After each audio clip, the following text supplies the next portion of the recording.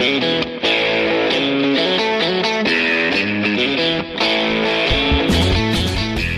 and welcome to the Cinephiles, where this week we are revisiting one of our favorite episodes. My name is Steve Morris. I'm a filmmaker and directing instructor in Los Angeles, California. Hello, everyone. My name is John Roque. I'm a voiceover artist, writer, producer, and host and critic over at Collider, and co-host of other podcasts. But, this is the focus today. It's the Cinephiles, and we're introing this. So if you downloaded this episode, you're wondering, why are they doing Wrath of Khan again? We're not doing it in, but we are doing a special intro on the heels of doing the motion picture recently with Scott Mantz. And one thing you might notice is that both of our voices sound slightly sultry, slightly rough, and that is because, and I believe we are setting a record, this is the earliest in the morning you and I have ever recorded together. That's true, and you are coming off of being sick, and I'm still finishing out my run of the bronchitis and all this stuff that has been affecting me over the last couple of weeks. Yeah, it's been there's been some rough times on the Cinephiles. Rough times. But we are still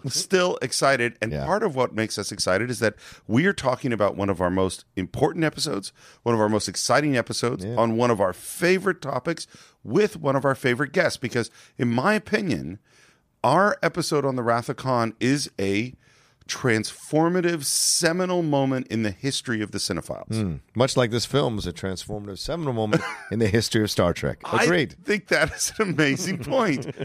I'm not saying that we should compare the Cinephiles to Star Trek or our Wrath of Khan episode to Wrath of Khan itself, and yet, but there's so many things that pop to mind. Yeah. The first one is that I think this was sort of, there had been motion picture, there had been talk of Phase 2, there had been obviously the original series and the animated series, but Wrath of Khan is the moment that solidified Star Trek as something, a property that was going to go on and go forward and what it could be in the future. Absolutely. And I think it got back to the roots of what Star Trek was, right? No question about it. As great as an experimental film that pushed the boundaries of what Star Trek could be, which was the motion picture, Wrath of Khan, because of the reception of the motion picture, was the studio's effort to course correct and put it back to the original foundation of Star Trek, bring it back to all of that, and get people back on board. We see this happening now as we record this, Steve. The Rise of Skywalker is about to come out. I've already seen it. No spoilers, but certainly the reviews on social media are all about fan service. And so this idea of bringing it back to its roots, the original trilogy, that feeling, right? So many franchises have done this to various success or failure. Certainly this was an overall success that saved the franchise. That idea of fan service is so fascinating to me. And I was about to say something, but you know what I want to do?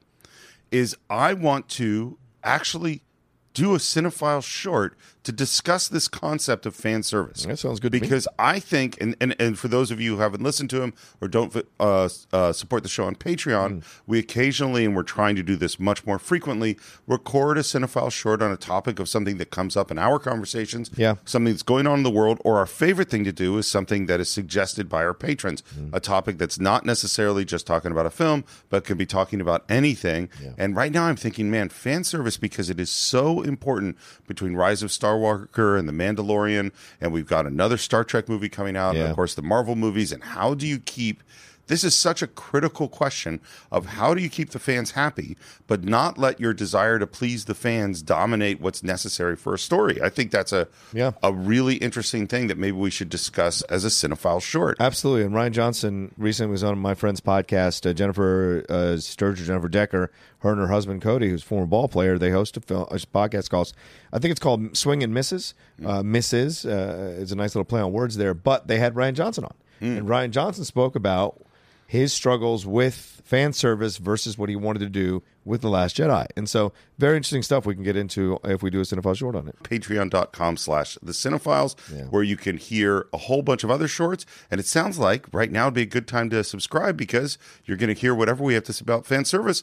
And I don't even know what you're going to say. Yeah. It's gonna. I mean, these shorts have become such a fantastic part of doing the Cinephiles. And it's been fun to have fans suggest topics for us to talk about, because if there's one thing Steve and I aren't short of, is opinions on any subject in the world. And if one thing we enjoy doing more than anything else is, if we don't know about a subject, is researching it and then generating an opinion off of that research, which is always fun. But getting back to Wrath of Khan and the connections between the resurgence of Star Trek in Wrath of Khan and the evolution of the cinephiles. Yeah. I really think that we recorded that original Wrath of Khan episode. It was on February 1st, 2017. So we're almost at 3 years ago. And I really feel like that was the moment, that was right in that time where we were transitioning from kind of an hour-long show to a more structured show that got longer and longer and longer. That it did. That was probably our longest episode up to that point. Mm-hmm. And in no short part due to Scott Mantz. That was his next thing I was eloquence and ability to talk. Well, and this is the first time, literally the moment I met Scott Mantz was, I don't know, 6 minutes before we started recording. Yes. I'd never seen him before. Of course, I had seen him compete with you on the Schmodown, and I'd seen that huge rivalry you guys had, which was awesome. And so I felt like there was a lot of juice coming in. Mm-hmm. And the minute we started talking about Wrath of Khan, you said, well, we have to have Scott Mantz as a guest. Yeah, because Scott is such a massive Star Trek fan. And, Scott is one of the best dudes in the business today. Very sweet guy. Wears his heart on his sleeve all the time. You know where you stand with Scott all the time. Incredibly nice. And he, as soon as he walked into the house, no airs, no arrogance, no cockiness. This is a man who has been published nationally. This is a man who spoke about movies on TV for many years and is well regarded in the movie critic community, but came in completely on my word, came in to do the show and was just an Ubermensch, if I can use that word as an honorary Jew, an Ubermensch with how much I need he to gave get you us. a T-shirt. Yeah, you should. With how much he gave us and how much he enjoyed the process. Came in with stacks of notes. Oh, yeah. He was ready to go. In a lot of ways, him coming on in that way was so great because it kind of confirmed for me that we were doing something that was kind of unique. Yeah. Because what he said, and he said it on the mic, he said it off the mic, is that even though he's done, national television and been a key movie critic, as you say, a nationally known person to talk about films, most of the time when he talks about films, it's for 3 minutes. Yeah. And so he was so grateful, I think, for the opportunity to really, because you can't show all that you know in 3 minutes. Right. And with Scott Mantz, and particularly on the topic of Star Trek, he needs a lot more than 3 minutes. I mean, he's got a lot to say, and he knows so much. He does. And it's fun to listen to him because he brings such joy to Star Trek when he speaks about it that you can't help, if you're even remotely a fan, you can't help but get carried up into it with him. And certainly he did that on our Wrath of Khan episode. I can't think of anyone else that would have brought out the best in us as well as analysts and critics and people who love this movie to bring our A game and step up to the plate and go toe-to-toe with Scott Mantz, And he doesn't just bring expertise and passion, he brings volume. Yes. Well, true. One of the things I had to really, because I have my little recorder in front of me, it's got some knobs on it. Normally I set a level, and that's where we're going to be. Yeah. There's a thing in sound recording, it's called dynamic range. It's what's the quietest point to the loudest point. Well, the quietest to the loudest with Scott Mantz is a long way. Yeah. And so I think the audio recording is the least good I did on Mr. Mantz. I kind of learned later on how to do that a little better. Yeah. The other thing that I think was really funny that happens is when I edit the shows, I'm always making the decision of, well, do we want to listen to me say a line or you say a line, or do I want to cut to the actual character saying the line? And it kind of depends. If you and I say it with a lot of passion or we laugh a lot, then I'll keep us in. And if you and I stumble over that quote, then I want to go to hear the real person say it rather than hear you and I stumble over a quote. I quoted a little bit, but you and Mantz in particular quoted almost the entire film. And it was all so great that I had to go man, what do? I want to hear Spock say this line, but I loved hearing you say this line or Scott saying this line. It was always I think sometimes I just doubled it up. I'm like, well, you get to listen to both because they're both great. Yeah, thank you. I love doing lines with him from this movie, and I love us going back and forth. And you get inspired to do it. And I love this movie to pieces, and I can never talk about Khan enough. And it's, I think, I don't know for sure the numbers, Steve, but it's not the longest film in the Star Trek. Oh no, I think it's fairly short. Yeah, and to still I don't know that for sure. Still have such an incredible effect. Still, all these years later, decades later, you talk about Rise of Skywalker, you talk about the recent trilogy. Feels like they're chasing that original trilogy like a dragon, like the dragon. You know what they call that in drugs? It's chasing the dragon. It feels that way with Star Trek. They've been chasing Wrath of Khan ever since, and they've come close. Certainly, I think, in my estimation, Star Trek 6 has come the closest overall. I agree. 100%. Yeah, right. But they've never been able to capture that again, and I think that speaks volumes to the artistry of this movie. And Scott and you and I certainly broke the whole thing down from second one to the last second of the film. And I think you're saying something off mic, Steve, and you deserve a lot of credit. Like, this is where the show changed. And this our is show. Where, our show, where the Cinephiles changed, and it became a little bit more, like you said, structured, but also that structure allowed for even deeper analysis, even deeper exploration of the themes, and what you say at the beginning of the Cinephiles, what we say at the beginning of the exploration of the themes, and discussing the legacy of the film. All of that was in play. Well, I think what we discovered, and it happened really organically, as it should, is that by taking time and by really going through things, conversations come up that wouldn't otherwise come up. Because when you go like, hey, Steve and John talk about this film, well, we're going to talk about the highlights, the most important stuff. Yeah. And we won't talk about certain details which are actually not flashy, but really important, or that inspire other conversations. Like, you wouldn't think about necessarily this moment where Kirk turns or something like that if you're doing a short review. But when you're going through the whole movie, you're like, oh, wait, that's the moment where we see Kirk's got the plan, or whatever it is. Right. Is that something happens when you kind of go through it. And the other thing that I think started to really happen kind of in this moment at the beginning of 2017 with the films is that when you just talk about a film, in general, we don't get too emotional. We don't get involved in the emotions of the film. When you go through the film, and then particularly when editing it together and putting it with the clips, it's like, the nice thing is, I think sometimes people have written, it's like, no, I teared up when you did this moment, or, when you did Spock's death in Wrath of Khan. Right. Because that, first of all, it's one of the greatest deaths in film. It's one of the most moving scenes.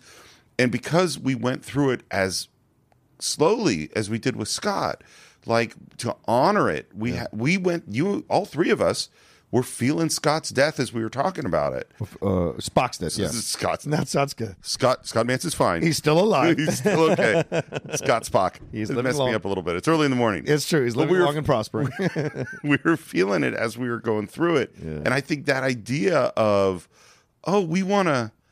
we don't want to just talk about the movie. We want to revisit it. We want to experience through the Cinephiles. Yeah, and I would say, Stephen, and I hope I'm not speaking too much out of turn, but I feel like it was also a cathartic night for Scott. Scott, at the time, was going through some personal, emotional stuff, which he has spoken about, and he was knee-deep in it. And there were moments in this film that affected him. And I could see it as his friend. I could see it, and I was, at time, I wanted to, say something, but I also want to respect his space and process as he was going through it, and as these things that we were talking about were affecting him. So those were authentic. Both those moments were very authentic for Scott, and in some ways, the Cinephiles could be a little bit of a therapeutic experience for anybody who comes to talk about a film, or when we talk about it. I was just going to say, it certainly has been for me. Yeah, and this is like, you and I are very similar in this sense that we both go to movies because we love them it's not just like a fun entertainment. It's like, movies are important to both of us.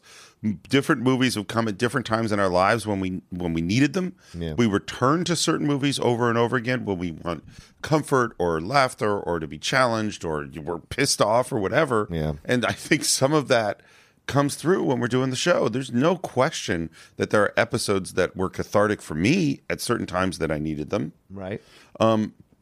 One other thing, and this is, again, we have to thank Scott Mantz for this. We have to thank Star Trek fans, which obviously all three of us are numbered among, is that Wrath of Khan episode, and I don't want to be like crass or commercial about it, but the number of people that listen to our show, it almost doubled. Yeah. Just from that episode. Well, people took a chance on us, right? Yeah. And I think it's a, what do you call that thing? Like you said, Steve, earlier, it was the organic change in the show, and it happened to be with a very popular film and a fan base that enjoys movies, and people who know Scott Mantz and me and you took a chance to listen to it and became fans and changed everything. It changed everything. And then we won the trust of those fans, and I think we've been building on that trust ever since as the numbers have grown for the Cinephiles. They know what they're getting. They know they're coming to listen to quality entertainment that breaks down a film. This is not just a random discussion. This is very structured, and then within the structure, very much strong organic analysis of what's happening. And another thing that occurred in this episode too, Steve, is that it was impressive to watch all of us impress each other with our points of view. Oh, sure. And it happened again recently with motion picture. Absolutely. And we all had these different approaches and thoughts to make. And I think that's always great because it makes you enjoy the film again, all over again. Well, and you said something at the beginning that made me laugh, but I actually I don't know how serious you were, but Star Trek The Wrath of Khan and that moment in the Cinephiles, those are important. And if you think about, what had come before with Star Trek, and I can't tell you how much I really enjoyed our motion picture discussion. Yeah, me too. And I had been I was the least favorable towards that film before rewatching it, and my love for it went way, way up. But I still think the comparison between motion picture and Wrath of Khan is for lovers of film and for screenwriters and for filmmakers out there is so much here to think about in terms of what kind of movie, what makes a movie that you love. Yeah. And there are probably people out there who love motion picture and don't love Wrath of Khan as much, and that's totally great. But the contrast between them in terms of the cerebral versus the emotional, the character base versus the unbelievable spectacle of motion picture, all those things and thinking about film are so, so important. And obviously we know what side of this I'm going to come down on because I really have come to admire motion picture in lots of ways. It's nothing for me like Wrath of Khan. Right, agreed. And what you say, it mirrors what a lot of our fans said after they listened to the first part and the second part of Star Trek Motion Picture. Because at the end of the day, Steve and I, no matter how much we analyze the films and break these things down, we're first fans. Our foundation absolutely is fandom of movies. And so as a fan, you can have your opinion changed about a film, or at least grow in its estimation after listening to our breakdown. And a lot of our fans on Facebook certainly responded positively and said, my opinion changed, or I gave this thing another shot after listening to you guys, and it kind of changed me. It turned me around on the film, and that's a positive. So that is what we think about our almost 3 year ago episode, Wrath of Khan. It was really important to both John and I that we re-release it now, both because we just did motion picture and also because it was just such a seminal moment for us in the Cinephiles. We hope you listen to enjoy this episode. We also hope that you go on to patreon.com/the Cinephiles and check out our discussion of William Shatner and his divorce. And upcoming, which we're about to record right now, is a discussion of fan service and why is it good and why is it bad. That's going to be coming soon on patreon.com/the Cinephiles. Yeah, are we dropping this at Christmas? And I think, this is... So we should say, and we should apologize again, I know you all were looking forward to Christmas vacation, but unfortunately, real life gets in the way sometimes. Steve sadly got a little bit sick, food poisoning, pretty bad, and it was bad. And our friend Mike Ross, who was going to come back, if you all remembered, you enjoyed when we did Holy Grail. Yeah. He was coming in with presents and with some strong opinions about how we've been doing the show, which we were both looking forward to having a fun discussion with one of our friends. His family member got sick, or his daughter got sick, and so it pushed everything back. But we will definitely have Christmas vacation in the new year. But in the meantime, this is our Christmas gift to you all, this discussion about it, and certainly, hopefully, it's a nice present for you to open. So, without further ado, I give you Scott Mantz, John Rocha, and Steve Morris as the Cinephiles discuss Star Trek II, The Wrath of Khan. John, I can't tell you how excited I am about the Cinephiles' new sponsor, an absolutely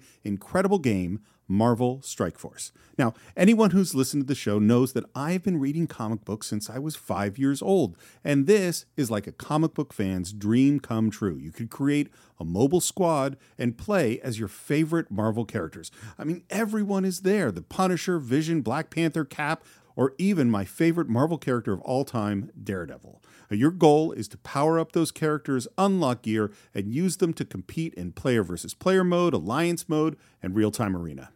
Yeah, Stephen, as we speak, they are enjoying their 6-year anniversary. 6 years, wow. And you know what that means? Free stuff just for signing up via their unique link in the description. The anniversary consists of weekly events and bonuses. If you complete each event, you can receive special rewards and skins. Completing every single mission throughout the entire anniversary will result in an even more special reward. Make sure to log in each day and each week to take advantage of all the new characters that are being released specifically for this event. This will be Marvel Strike Force's most generous event to date, so don't miss out, y'all. Check out that unique promo code, and for every new user, please follow our link in the description and use the promo code MAXPOOL. Once again, thank you so much to Marvel Strike Force. We're very, very excited to have you sponsoring this episode. I shall leave you as you left me, as you left her, marooned for all eternity in the center of a dead planet. Buried alive, buried alive.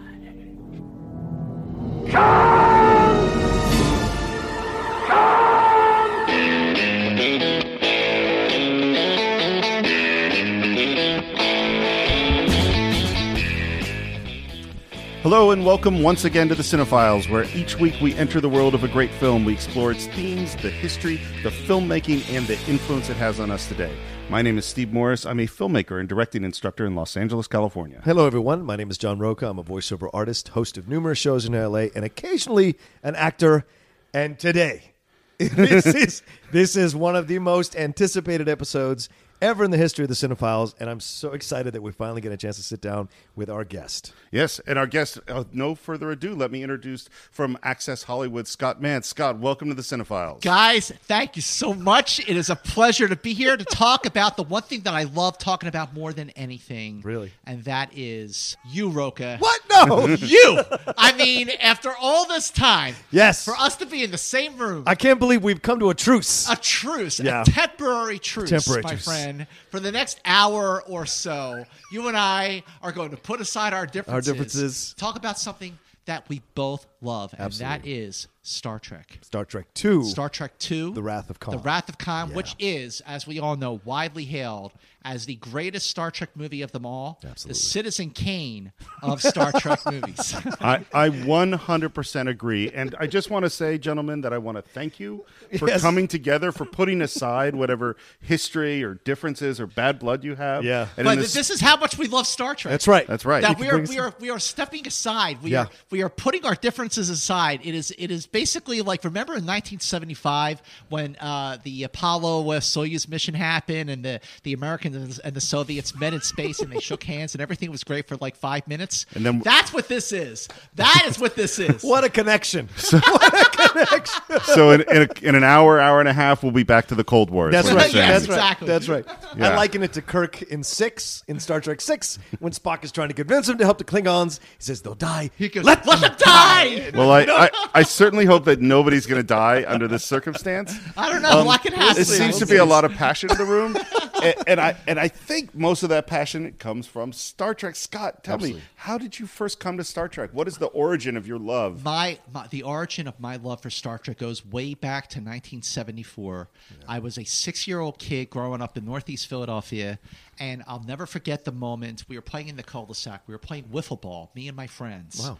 And this guy, Mitchell Paul, who I'm still friends with, we're buddies on Facebook, he realized it's 7 o'clock, drops the bat, runs inside, and we're all looking around going like, where the heck is he going? So I go in to his basement door, and he's already sitting in front of the TV. And the first image that was in my head was the landing party beaming up to the Enterprise, which consisted of Kirk, Uhura, McCoy, and Scotty. What's the episode? Just based on that landing party. Kirk, Uhura, McCoy, and Scotty. Oof, I can't say. That's a good one. Yeah. Okay, the answer, my friends, is Mirror, Mirror. Oh, of course it is. yeah. Of course So it they is. beam up to the Enterprise, and the lightning is going on. Yeah. And you see the Enterprise flying across the screen from left to right. Then there's the flash of light, and it's flying from right to left. And this episode, there was so much going on in this episode. It flies by. There's the first 2 acts. Wait, Mirror Mirror is your first Star Trek episode? Mirror Mirror was my first Star Trek episode. It is the one that got me into Star Trek, but as you know, it is not a typical episode of Star Trek. You went in when the characters were all changed. Yeah. Wow. You're spending 90% of your time in the mirror universe with Spock with the goatee. Yeah. Love goatee Spock. It's you only see the Prime universe for a little bit. You know when the evil crew is in the brig. Right. You know what is it? We'll buy you Spock. Power. Fascinating. Power Spock. I could get that for you. That's full Shatner, by the way. But what got me, in addition to that episode, now Channel 17 in Philadelphia was rare in a couple of instances. On one hand, they showed the complete episodes. They were not stripped for syndication like they were in other areas of the country. That's great. Like New York City on WPIX Channel 11, they showed 44 or 45 minutes of a 50-minute episode. In Philadelphia, they showed the entire episode. That's great. And they showed it in production order, not in the order that it aired. Oh, really? Oh, wow. So you don't start with Man Trap. You start with, you start with Where No Man Has Gone Before, then go into Corbomite Maneuver, then go into Mud's Women, Right. Then Mirror Mirror. I love Mud's I'm sorry, The Enemy Within. But because they were showing it in production order, they were showing the beginning of the second season. Now, I always felt, and I still feel, that the beginning of the second season is really when the original series was at its best. Mm-hmm. You know, first season was great, but the beginning of the second season, you had Mirror Mirror, Amok Time, Who Mourns for Adonais, Metamorphosis, a personal favorite, The Doomsday Machine, The Trouble with Tribbles, The Changeling, boom, boom, boom, boom, boom. Every single night at 7 o'clock. Yeah. And as a 6-year-old kid, Kirk was my hero. Mm-hmm.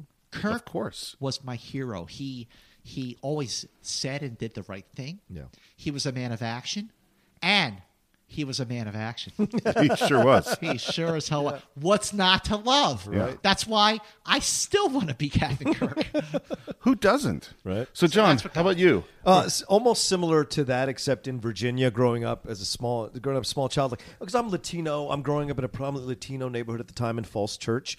So for me, TV was my escape. My parents purposely sat me in front of a television to learn English because they're from Bolivia. They didn't want me to speak with an accent. They had seen the racism that existed around the country or around our area of people who spoke with an accent. So my parents were determined that I would not speak with any kind of Latino accent. So they would plant me in front of televisions and I would just watch while they worked. And they had a lady taking care of me who was a 70-year-old lady. And so one of the things that I discovered in the afternoon or watching at night was Star Trek. I could watch Star Trek, and the first one I saw was the one with Captain Pike, where he's debilitated, and the Menagerie. beeps. Yeah, Menagerie with the dudes with the heads and the veins. Right, like sure. all of that. For a young kid like me to see this level of adult stuff in Star Trek was so engrossing to me, and from that point forward, I became a massive fan of Star Trek. And just like Scott, an incredible fan of Captain Kirk. I love Shatner to death, one of my greatest life highlights. I can go to my grave having asked Shatner a question at Comic-Con and having him answer it in such a fantastic way. And I got to tell him how he reminded me of my father, because he very much has the same kind. My dad had the same kind of energy as Kirk, and I think that's what I kind of gravitated to Star Trek more as I was a child, because my dad was always working, and he was almost never home until later on at night. So in a way, me watching Kirk was me connecting with my father, spending time, because my dad could be very much like an old school, like Kirk, you know. He's like, you do this. You don't have any questions. Just do it. You know, he spoke in absolutes. He did sometimes. He really but did. with a Bolivian accent. Well, yes, when he spoke English, but then in Spanish, you know, it's like, yo no entiendo por qué haces esto. You know, he would just do these kinds of things. And so for me, it was always so. I've never loved your dad so much as I do right he's- now. He was so great. He was so, and so when I got to ask Shatner that question at Comic-Con a couple years ago, it was everything to me. Everything to me to have him hear that and say thank you.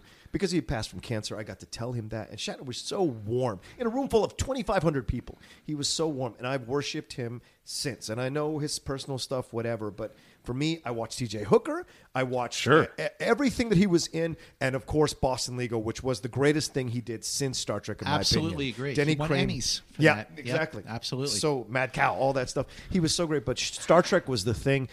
Also because it was a multi-racial cast. Right. And for me, that was really new. As a Latino kid, once again, there were no Latinos in Star Trek, but like there were people of different origins, different ethnicities. Right. And so for me, there was a connection there constantly, and just the fascination of exploring these social issues, which still remains a very strong part of my personality and my makeup as a human being, focusing on social issues.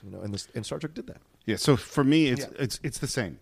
You know, same era. I don't know what my first Star Trek episode was. It probably was 1974 or something like that. It was coming home from school. I was in the Bay Area, so it was on Channel 2 or Channel 20, and I remember as a kid, it was like, oh, right now Star Trek's on at 5 o'clock in the afternoon. Right. Oh, now it's on 6 on this channel. Oh, it's on 10 o'clock at night. Wherever it was, I was going to watch it. And we talked about formative things on this show before. For me, comic books were obviously a really formative thing. The first time I saw Enter the Dragon, that created this lifelong love of martial arts.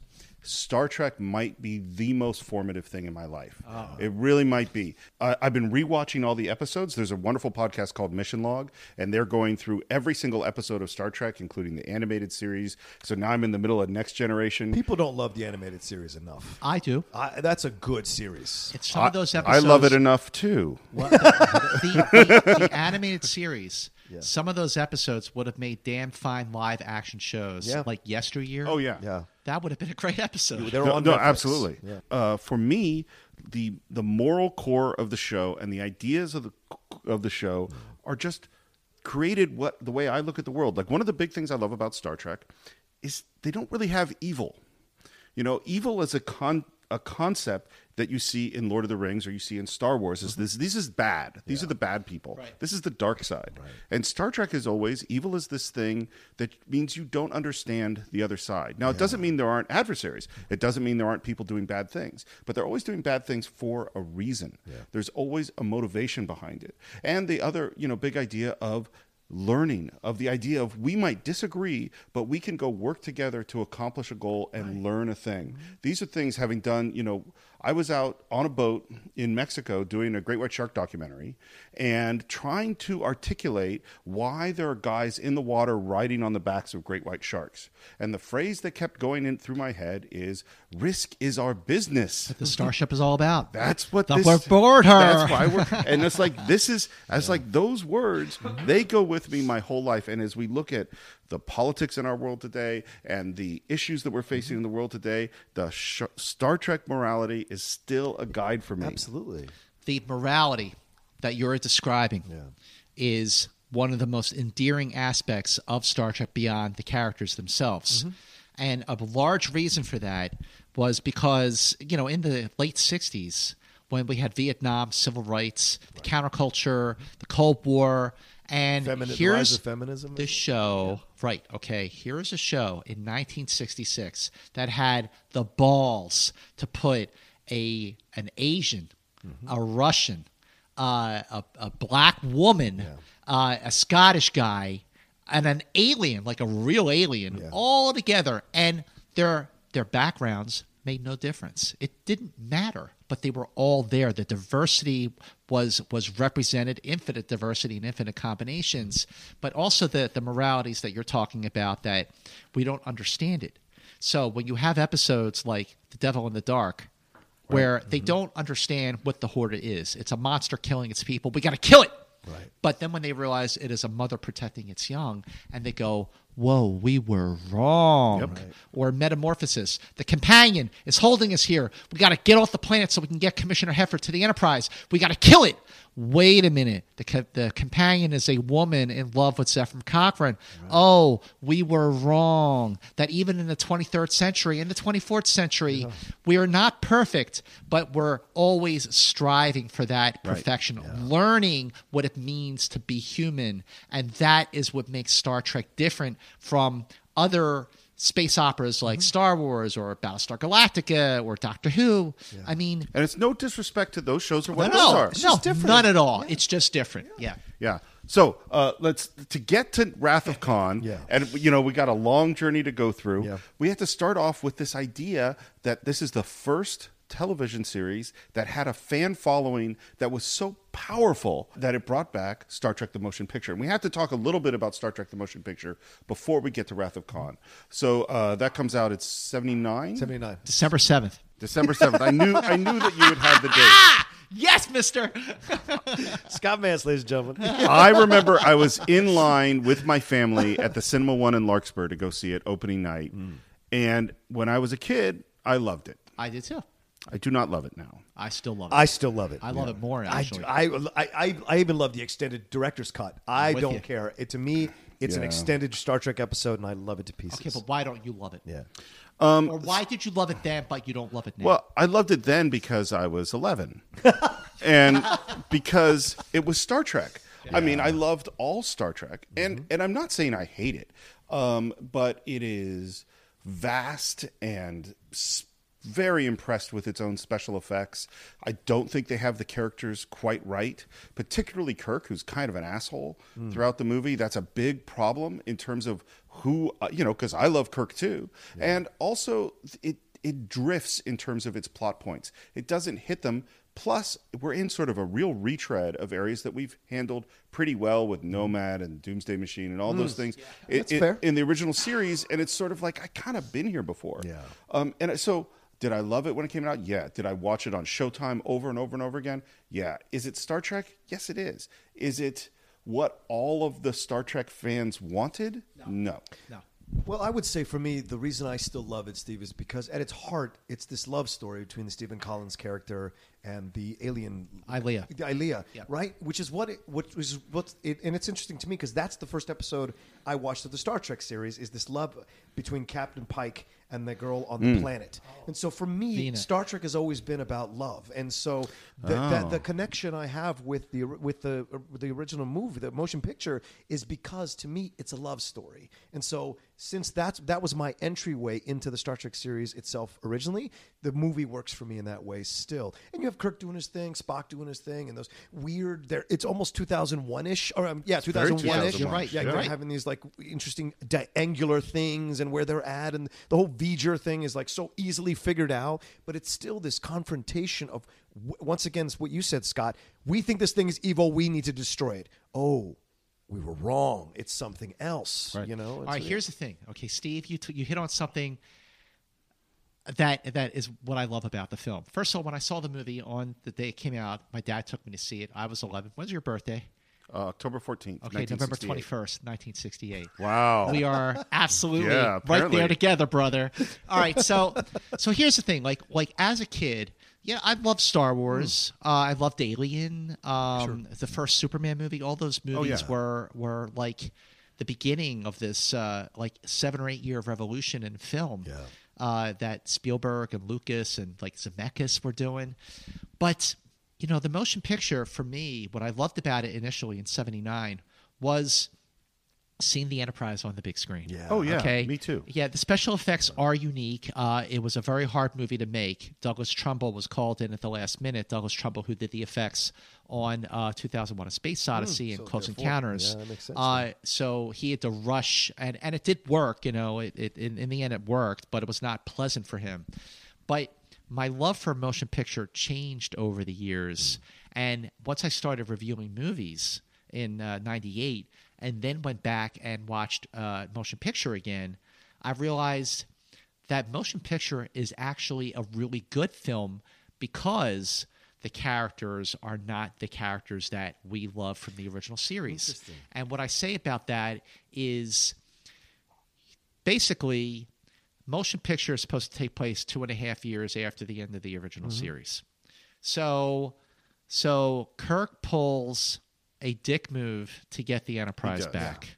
Spock has his own motive to be back on the Enterprise. Right. McCoy just doesn't want to be there because he was happy doing his practice back on Earth. So now these characters who have been working together for 5 years, who had this amazing chemistry in the original series, they have to learn how to work together again. Yes. They have to rediscover who they are to each other and who they are to themselves. Like, remember, when Admiral Kirk is on the Enterprise, like, he doesn't know where Turbo Shaft 8 is. I mean, it's his ship, and he pulled that dick move to get it from Decker. So, yeah, he is an unlikable character. Yeah. But chronologically, in terms of the story and the evolution of those characters, it did make sense. Right. and to this day, I see it as Star Trek's answer to 2001, not Star Trek's answer Right. to Star Wars. Well, and I think what it is part of it is the difference between being a TV series and a movie. Because in a TV series, I'm going to forgive the episodes that aren't A+, because you can't deliver all these A+ episodes. In a movie, the standards go higher because we're going to wait a long time. You're going to spend a lot of money, and so. Is Star Trek the motion picture as bad as many of the bad Star Trek episodes? No, it's pretty good. Yeah. It hits kind of in the middle for me. Is it worthy of a Star Trek movie? It's fine, you know. And the interesting thing is they spent a lot of money, $46 million. way over budget, and it does okay. That's my understanding. Yeah. It doesn't do great. It does just well enough that they say maybe we could do one more, but you're going to get a lot less money. And where the first movie was done by the motion picture division at Paramount, the second film was done by the TV division. It was basically a television production for the big screen, where the first movie cost about $46 million to make. The second one cost a little over $11 million to make. So it cost a third less, and it was 30 times more exciting. Yes. And this is one of the, we always want to talk to young filmmakers out there, people who appreciate film. Money is not the answer. Agreed. Sometimes money really helps. It's really nice to have. Money does not make your movie good. Creativity and good ideas and great characters and wonderful scripts, that's what makes your movie good. Yeah. If you don't have those things and you have a lot of money, you have a very expensive bad movie. So we move into preparing for Wrath of Khan, and we got to bring up this guy who I think is really the elephant in the room, and that's Gene Roddenberry. Yeah. Yes. Well, for starters, Gene created the show, and he was listed as a producer on Star Trek: The Motion Picture, which, as you said, went over budget. There were major problems. He was very difficult to work with. He, was a thorn in the side of the studio. He was a thorn in the side of the director, Robert Wise.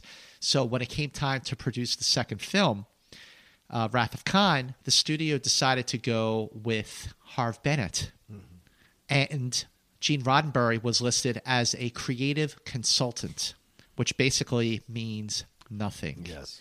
Harve Bennett was basically the Gene Coon of the Star Trek movies. The way Gene Coon came into the original series halfway through the first season after Gene Roddenberry stepped down as a day-to-day producer. And what Gene Coon did with the original series was he took what was something that was already great and he made it better. He gave the show more humor, more heart. He developed the characters further, made them more fully realized, and this is crucial, he further solidified the dynamic between Kirk, Spock, and McCoy. Yeah. Right. So what Gene Coon did for the original series is what Harve Bennett did for the Star Trek movies. Well, and the thing that I think is so important to talk about is we want to put people up on a pedestal, that you are the great man. And that's true of Gene Roddenberry. It's true of George Lucas. It's true of other people. And most of the time, certainly in the film world, but in a lot of other worlds too, this is a collaborative process. No one person comes up with all the good ideas, and it's not particularly healthy to have a whole bunch of sycophants sitting around you telling you you're great. Prequels. Yeah. But this is exactly what I'm saying. Now, Wrath of Khan, like before they got to the person we're going to get to in a minute, Gene Roddenberry had written a draft of a Star Trek film where the Enterprise went back in time to kill Kennedy, to to stop save him from being killed. Yeah. Not to kill Kennedy. And not that's to a kill. different movie. But I mean, it's like Mirror. like, and I read that, and it was a mess. Oh, I really? mean, You read it? It was a mess. Like, I mean, Kirk had issues with JFK, and they're talking on the bridge of the Enterprise. I mean, it was so stupid. I mean, it was so stupid. I just Thank didn't God. like the Bay of Pigs. I didn't like the Bay of Pigs. So we're moving forward with Harve Bennett. There are several different scripts, and first of all, this rumor starts to go around. Not rumor. Nimoy might not want to do it, and if he does, he wants to die. Is that correct? That was how they got Leonard to come back for the second film. Yeah. Harve Bennett was already sort of steering the ship at this point, and he said, we want you to go out in a blaze of glory. And he said, okay. Like he thought, you know what, if I can go out and this is it. And this is after he almost didn't even come back for Star Trek: The Motion Picture because he was upset with Paramount over the licensing of his image throughout the 70s Right. as Spock, and he never got a dime for it. So he wasn't going to do the motion picture at all. They were going to recast the character of Spock until Jeffrey Katzenberg, who was at the studio at the right. time, said to Leonard Nimoy, look, we are doing Star Trek: The Motion Picture. We are going to have the character of Spock in this movie. How would you feel if someone else other than you played that character? So they settled. He did the first movie, but with the second film, it was all right. If it's really gonna go down like this, I'm in, and that brings us to another. Well, I don't want to say an unsung hero, but I would say a genius writer director who crafted a brilliant film on an $11 million budget. Yeah. Nicholas Meyer. Yeah, you can't give him enough credit, I think. Yeah. And particularly for a guy who apparently didn't watch Star Trek. Like, for him to come in and understand one of the key things is this is about people. This is about a family. This is about relationships. And all of those spectacular effects that are in the first film isn't really what Star Trek's about. It's not that I have anything against spectacular effects. They're great. But if you don't have that core, then it's not working right. Yeah. And they repaired all the stuff that you have talked about here that you felt was not correct in the motion picture. Right. The characters are more defined. They're more like we remember them from the TV series. The interaction between Kirk and Spock is really the anchor. Once again, a love story. That is a love story. It's a bromance. That's a but good it is a point. love story. No Absolutely question about Those it. two guys, for me, will always supersede any other characters in the history of film for me. You know, not to jump too far ahead Yeah. into the chronology of the show, but you know, the scene in the quarters where Kirk, Spock, and McCoy are talking about the Genesis Yeah. effect, the banter. Yes. that No. is absolutely That is lifted classic from Star the Trek. original series. Yeah. Right. That is classic Star Trek. I go right there. That's Star Trek. Really, Doctor. Yeah. So you should learn to govern your. There'll be the death of you. It's such a brilliant thing. Logic. My God, the man's talking about logic. We're talking about universal Armageddon. Why, you green-blooded inhuman.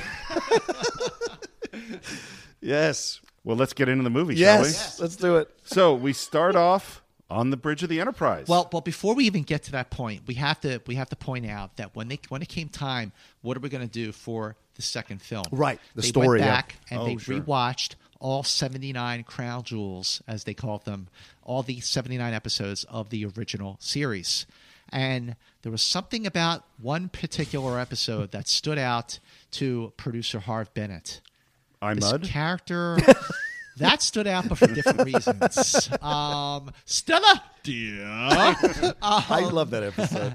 Harcourt. It was Space Seed, and this character, absolutely one of the top 3 guest starring actors on a Star Trek episode. Right. Oh, yeah. Ricardo Montalban as Khan.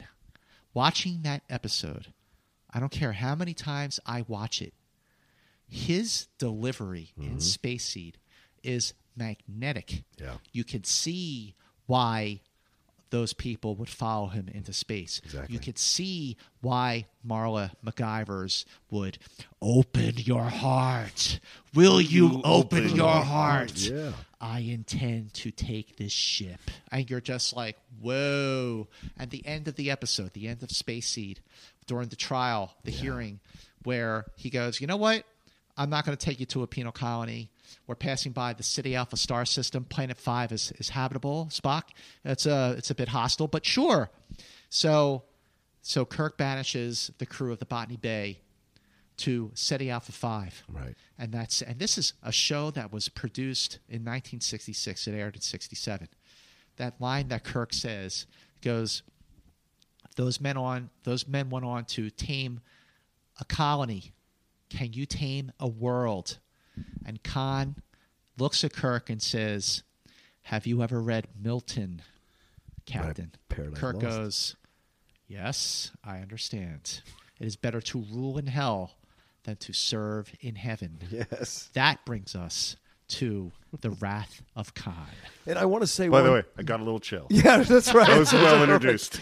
And I did too. And for me, it's the perfect thing because it is the rare actor that could stand toe-to-toe with Shatner on Star Trek's series and almost supersede him, which is why it's such a perfect choice to use him for Khan. Absolutely. And as a Latino guy, this was another reason to love this series so much, to have a villain like this portrayed by one of our princes, our kings in the Latino acting community, like Ricardo Montalban. By any measure, Yeah. John, any measure, Yep. Ricardo Montalban. Yeah, was regardless of one race. of the greats. Yes, agreed. By any measure, just Agreed. absolutely fantastic. Yes. He is.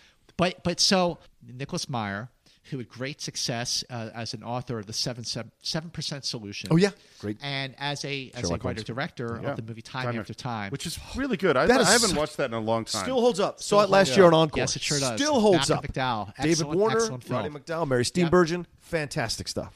But so the amazing thing about Wrath of Khan is when they were all working on the screenplay, that Nick Meyer, maybe it was just like an adrenaline rush, or maybe he had a triple mocha from Starbucks, whatever it was, he was able to rework the screenplay from scratch in 11 days. Wow. 11 days. And putting so much into that story, beyond being an action adventure, it is a story about mortality, about growing old. It is a story about friendship, about revenge, friendship, love, Father and son stuff. the father-son stuff. right. It's all there. The enemy below in space. Yeah, absolutely. Or Run Silent. Well, Run this Deep is in one of the Space. great choices he makes, is that he goes, oh, it's the Navy.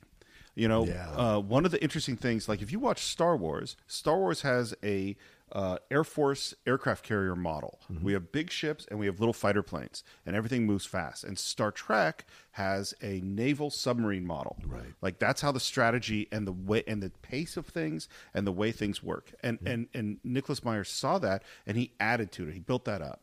Against the sort of, I don't want to say approval, but to sort of the dismay of Gene Roddenberry, Nicholas Meyer gave Star Trek II a military feel. Yeah. He gave it a nautical feel. The uniforms were much more military. The cinematography, the lighting on the Enterprise is much darker. The musical score by James Horner, gonna say, the music. absolutely military. Like the scene Very where much they're so. speeding away from Regula, heading towards the Mutara Nebula, Oh, yeah. and they're getting the Enterprise ready for battle, is one of the best scenes in the film. The way everybody on all the decks, they're like, getting the Enterprise ready, the photon torpedo tube and everything. The music of that film, James Horner, I think it's his best score, above Titanic, above Aliens. Wow. So let's get into the film. Yeah, getting into the film. Okay, so do you guys ever hear of Starlog magazine? Yes, of course. Sure. Okay, Starlog magazine was the magazine that I grew up with. Yeah. Before the internet, I got my sci-fi fix from Starlog magazine. Started in 1976, and in the early 80s, it was like every month I couldn't read that magazine fast enough. And then I remember in 1981 reading rumors that Spock in Star Trek II, The Vengeance of Khan, as it was originally called, rumors are that he's going to die. Yes, And I said to my remember dad, this. I said, they're going to kill Spock. He goes, no, they're not. Right. They're not going to kill Spock. Don't worry about it. Well, okay, so on June 4th, 1982, at 6:30 p.m. at the New Orleans Theater in Northeast Philadelphia, this guy was second in line. Wow. That motherfucker who was ahead of me kept me from being first. But so His life didn't go. It all went downhill after that. That was his peak. This is back in the day when you did not get tickets online. Oh, You no. did not have reserved seats. You had to went stand in line. hours Yep. before. Sure, yeah. Remember? I missed Oh, yeah. those Of days, course. man. So I left school early that day. It was a Friday, and I waited in line. And as the line grew and grew and grew, I was one of the younger people in the line. A lot of people were older, but because we're all hanging out, we're all talking about Star Trek, I held my own pretty good with these guys. So then the movie starts. Great score, opening credits with James Horner's new Star Trek score, which I thought was great. So then you have, wait, who's this? Like Vulcan in the captain's chair? Yeah. And then there's the battle, and then there's explosions on the bridge. And then Spock dies. Right. And then Spock opens his eyes. And I went, boy, they had us good, didn't they? They fooled us. Yeah. They made it look like he was dying, and he didn't die. Boy, those clever filmmakers, they're not going to kill Spock. That was all just a ploy. It's a brilliant way not only to psych out the audience, but also make the ending unexpected. Yes. You know, is that now, because now you feel safe. You're like, oh, good. Yeah, exactly. Well, Good. he's not going to die. Phew! It's not going to happen. Right. So we have this great sequence. And of course, who is our strange Vulcan in the captain's chair? But it's Kirstie Alley. Kirstie Alley. Who I love in Star Trek. She's fantastic. Yeah. And I She's wish great. she'd come back for the third Yeah. one. I can't understand why she didn't come back for the third one. Which was ridiculous. Which is ridiculous. Yeah, She was ridiculous. so So we're good. saying that Kirstie Alley maybe doesn't always make the best career Gee, you think? choices. All right. But you know, the thing about that scene is after, you know, Saavik is in the chair saying, all hands abandon ship, all hands abandon ship, and then you hear his voice. Yes. Activate escape pods. Send out the log buoy. All hands abandon ship. Repeat. All hands abandon ship. All right, open her up.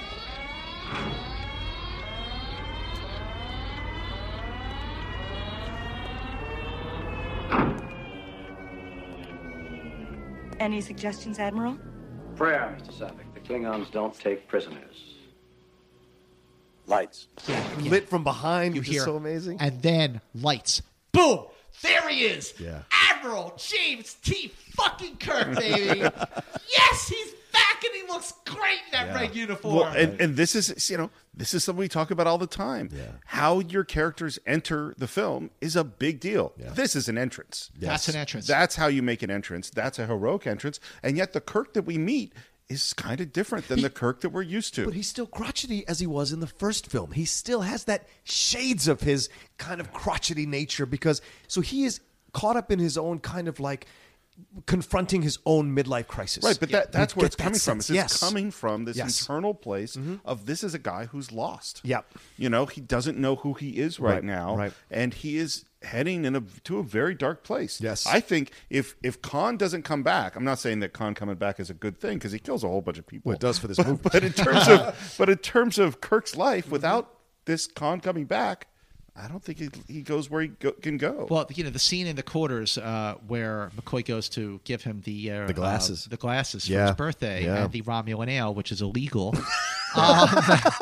You know, that's to be clear, McCoy is an alcoholic. oh, absolutely, he is. He and Scotty are both Remember alcoholics. the conscience of the king? Of course. When, Oh, yeah, when that's they're in right. the sick bay and Kirk and McCoy says to Spock, "Would you like a drop of the crew?" And he goes, "My father was spared to do these benefits of alcohol."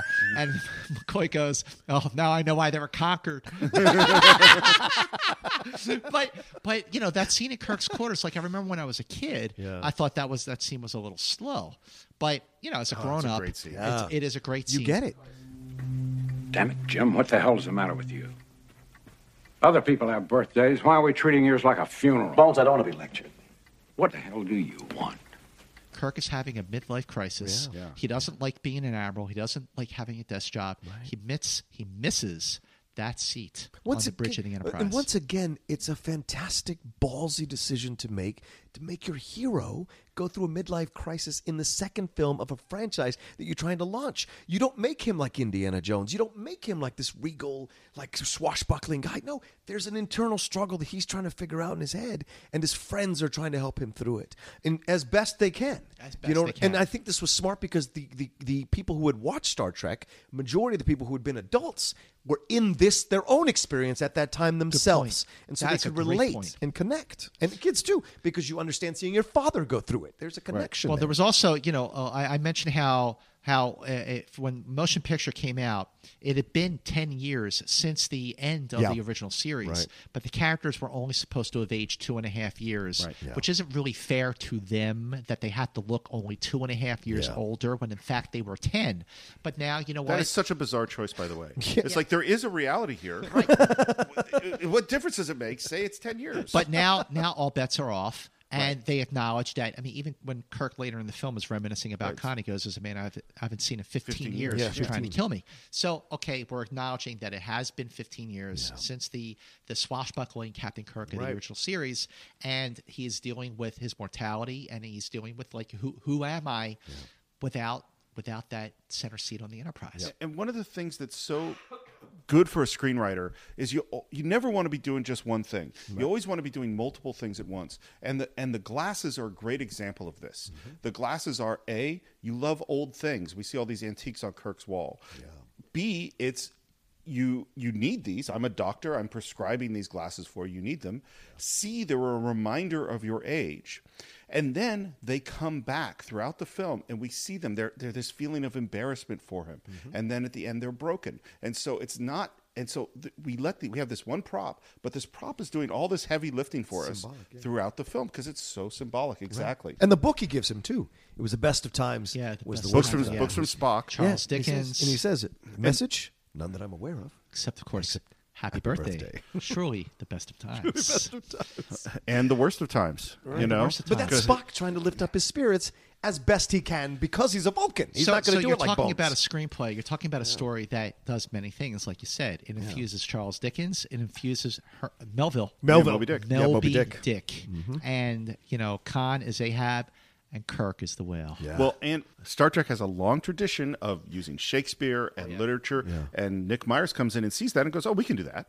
And he happens to pick two great books they're just perfect. So, okay, we've got Kirk feeling old, and now we have to go off to the Reliant and see our good friend Chekhov. Yes. Chekhov, right. Yeah. Commander Chekhov. Commander Chekhov, who's going to beam down to this planet because they're looking for a life form. SETI Alpha 6. So we think. Well, they're looking for a planet that does not have life. Right. Does it have so to they be can test completely out lifeless? This new Genesis device, because there can't be so much as a microbe, or the probe is off. Right. So they're like, oh well, it might be a particle of preeminent matter caught in a matrix that we can just Whatever that transport means, elsewhere. Well. Maybe they should have just moved on. Yeah, I mean, first of all, this was not then we don't SETI have a Alpha movie. 6. This was SETI Alpha 5, which was adjusted after SETI Alpha 6 exploded. Right. But talk about a great build-up, a great setup.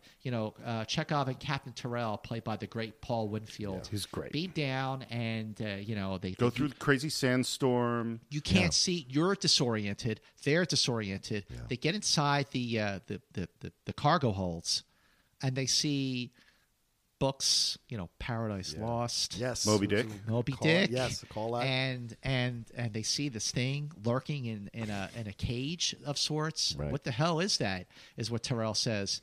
And, Chekhov just braces himself, holding onto a belt where the buckle says Botany Bay. I still get the chills from that scene, even though he was not in Space Seed. Sure. Right. Sure. Maybe he was just in the lower decks of the Enterprise at that time. That's fine. Yeah. But Which when is he goes, his contention. just that look, he's freaking scared. Yeah. We got to get out of here now. Damn! He's like, oh man, we got to get out of here. Right. And they.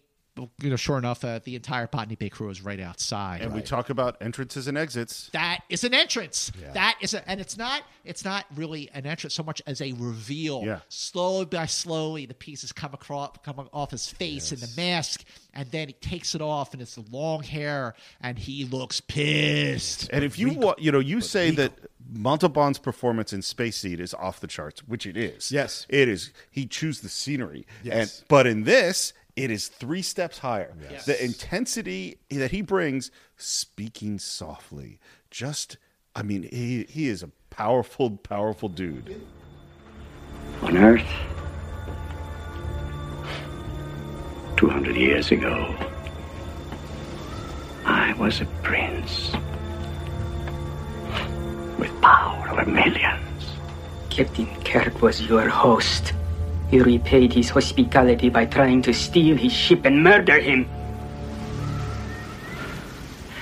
You didn't expect to find me. You thought this was SETI Alpha 6.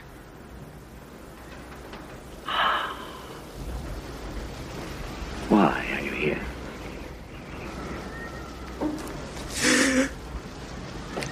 Why?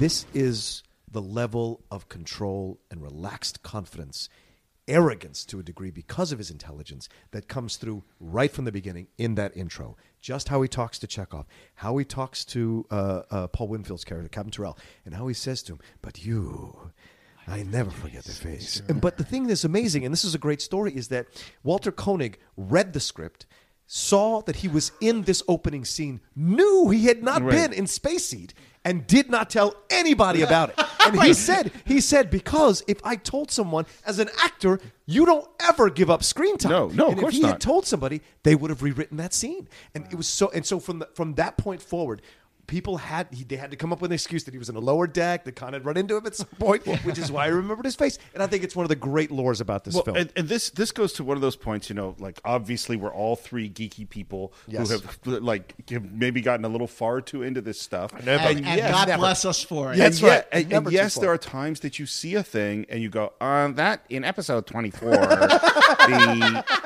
but we do that. But here's the key thing that we have to remember. If it's good, I don't give a shit. Yes. If it's bad, I will point out why you're wrong. Of course. I don't care that Chekhov's not in Space Seed because this scene is awesome. Yep. And I will forgive you the fact that, who cares? Right. It's not important. You gave me a great scene. Yes. My favorite moment of that scene, so you have Khan trying to figure out, why are you here? And he lets him, why? Yeah. And then, he's... says, he never told you the tale. To amuse your captain. Never told you how the Enterprise picked up the Botany Bay lost in space 15 years ago, commanded by Captain James T. Kirk. Yeah. He's so mad, so bitter, so building with vengeance. But first, his anger is upped even more when he finds out that he's Admiral Kirk. Yeah, Admiral. Yeah. Oh, it's never told you how. Great. Admiral Kirk. It's so great. And then he starts with, allow me to introduce you to City Alpha 5's only remaining indigenous. That scared the shit out of me. Of course. Still does. The effect still works. There's some giant plastic ear or whatever they did. Yeah. Man, that is very unsettling. Yeah. And disturbing. Very disturbing. Watching that as a 13-year-old, for the first time, watching that thing go into Chekhov's ear, and watching Terrell and Chekhov scream their heads off until they're not screaming, but you know that they're writhing in pain. And I don't care how many times you see the movie, I don't care how many times you see that scene, it is still a very disturbing scene and very out of the realm for something you would see in Star Trek. This is what I was just going to say. Yeah, it completely is. Go ahead, Steve. Well, and this is the key to this film is that it is recognizably, correctly Star Trek, and it's taking our character of Kirk to a place that we haven't seen him go before, and it's taking some elements in the story to things that we haven't seen before in Star Trek, but it's still within what is correctly Star Trek. Yes. Because you have to push. You can't just keep cranking out the same thing. If you're going to do a movie, you have to take us to a new place, but still be honoring where you came from. And if you're going to what you said, Steve, that the motion picture barely did enough to warrant a second one. You've got to go balls out in the second one to see if you're going to make it. Go big or go home. Go big or go home. Exactly. Yeah, absolutely. Exactly. Yeah, so we come back to the end. We're now back with Kirk, and he's in a shuttlecraft heading to the Enterprise. And this is the big thing I want to point out about the difference between Wrath of Khan and motion picture, is both of them have a sequence where Kirk is in a shuttle heading to the Enterprise. One's a lot shorter than the other. One is like, particularly the director's cut. In the director's cut for motion picture, that goes on for like 8 minutes or something. Yeah. And that sequence in motion picture is, look at how amazing our special effects are. Isn't this amazing? And it is. Beautiful special effects, and there is no character to it. This trip to the Enterprise is all about Kirk's nervousness and excitement, and him seeing who he was as a young man compared to who he is as an old man, and he's filled with internal conflict, and that is why it's better. And it's so great. He says to Sulu, I'm glad to have you at the helm for a few weeks. I don't think these kids can steer, but the shift in tone from the scenes on Ceti Alpha 5 and the Botany Bay cargo holds, which is very dark and really like setting up what's to come. And then that split second when you see Kirk reading A Tale of Two Cities on the shuttlecraft on the way to the Enterprise, and the score becomes very like light and idealistic. And you're seeing the Enterprise. Basically, you're seeing the same exact footage that they shot for Star Trek: The Motion Picture, and they're just cutting to the chase. Let's get this thing docked, and then the way he enters and he's seeing Scotty, and he goes, Scotty, you're well, you old space dog. And he goes, I had a weak bout, sir, but Dr. McCoy pulled me through. And Kirk goes, Are we about a what? McCoy Shore goes, leave. Shore leave, Admiral. That's so great. And we get Scotty. as Kirk goes through the Enterprise, we see his excitement. We see him, he cuts off the inspection short. We go up to the bridge. We're going to take the ship up, but he's standing in the background. And Shatner's performance is great. So great. Yeah. Shatner's performance in The Wrath of Khan is his finest hour. No question. Agreed. I mean, people make fun of the scene where he screams Khan, but his performance that he nowhere else in Star Trek, or I would say, I watched T.J. Hooker too, and I watched Boston Illegal and The Practice, where he originated the character of Denny Crane. He has never been better than he is. Agreed. His arc in The Wrath of Khan is the genius of William Shatner, and that he goes from the way you see him just in a crisis to being excited to be back on the Enterprise to sort of secretly being excited about sitting in the seat again, even though he wants to make sure it's cool with Spock. Yeah. But we'll get to that. But also unsettled. When McCoy says, "Do you want a tranquilizer?" Do you want a tranquilizer? He goes, the shaking of the head. The shaking of the head to me is everything. By the way, Roka just did a beautiful head shake. If this was on video, you would have seen it.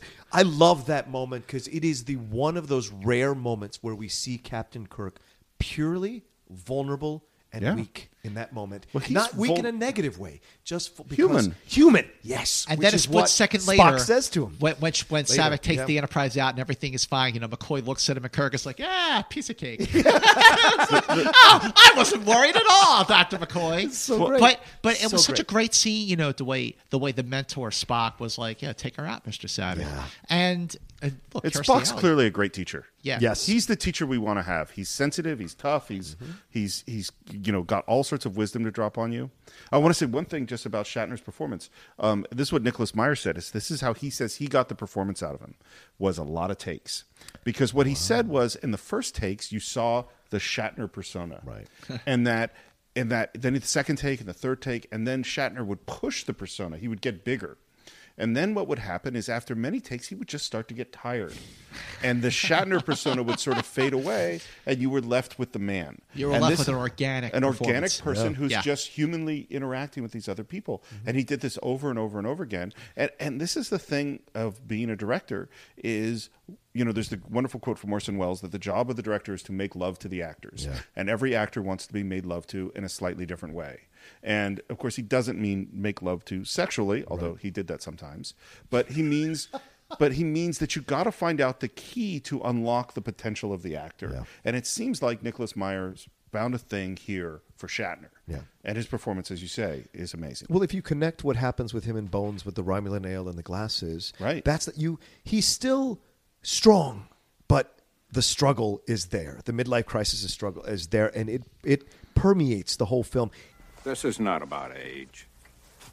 And you know it. It's about you flying a goddamn computer console when you want to be out there hopping galaxies. Spare me your notions of poetry, please. We all have our assigned duties. Paul, you're hiding. Hiding behind rules and regulations. Who am I hiding from? From yourself, Admiral. So we have Chekhov on a monitor talking to, for the first time we meet, Dr. Carol Marcus and her son David. And there are scientists that are working in this place, and Chekhov is saying, we're going to come take the Genesis device from you.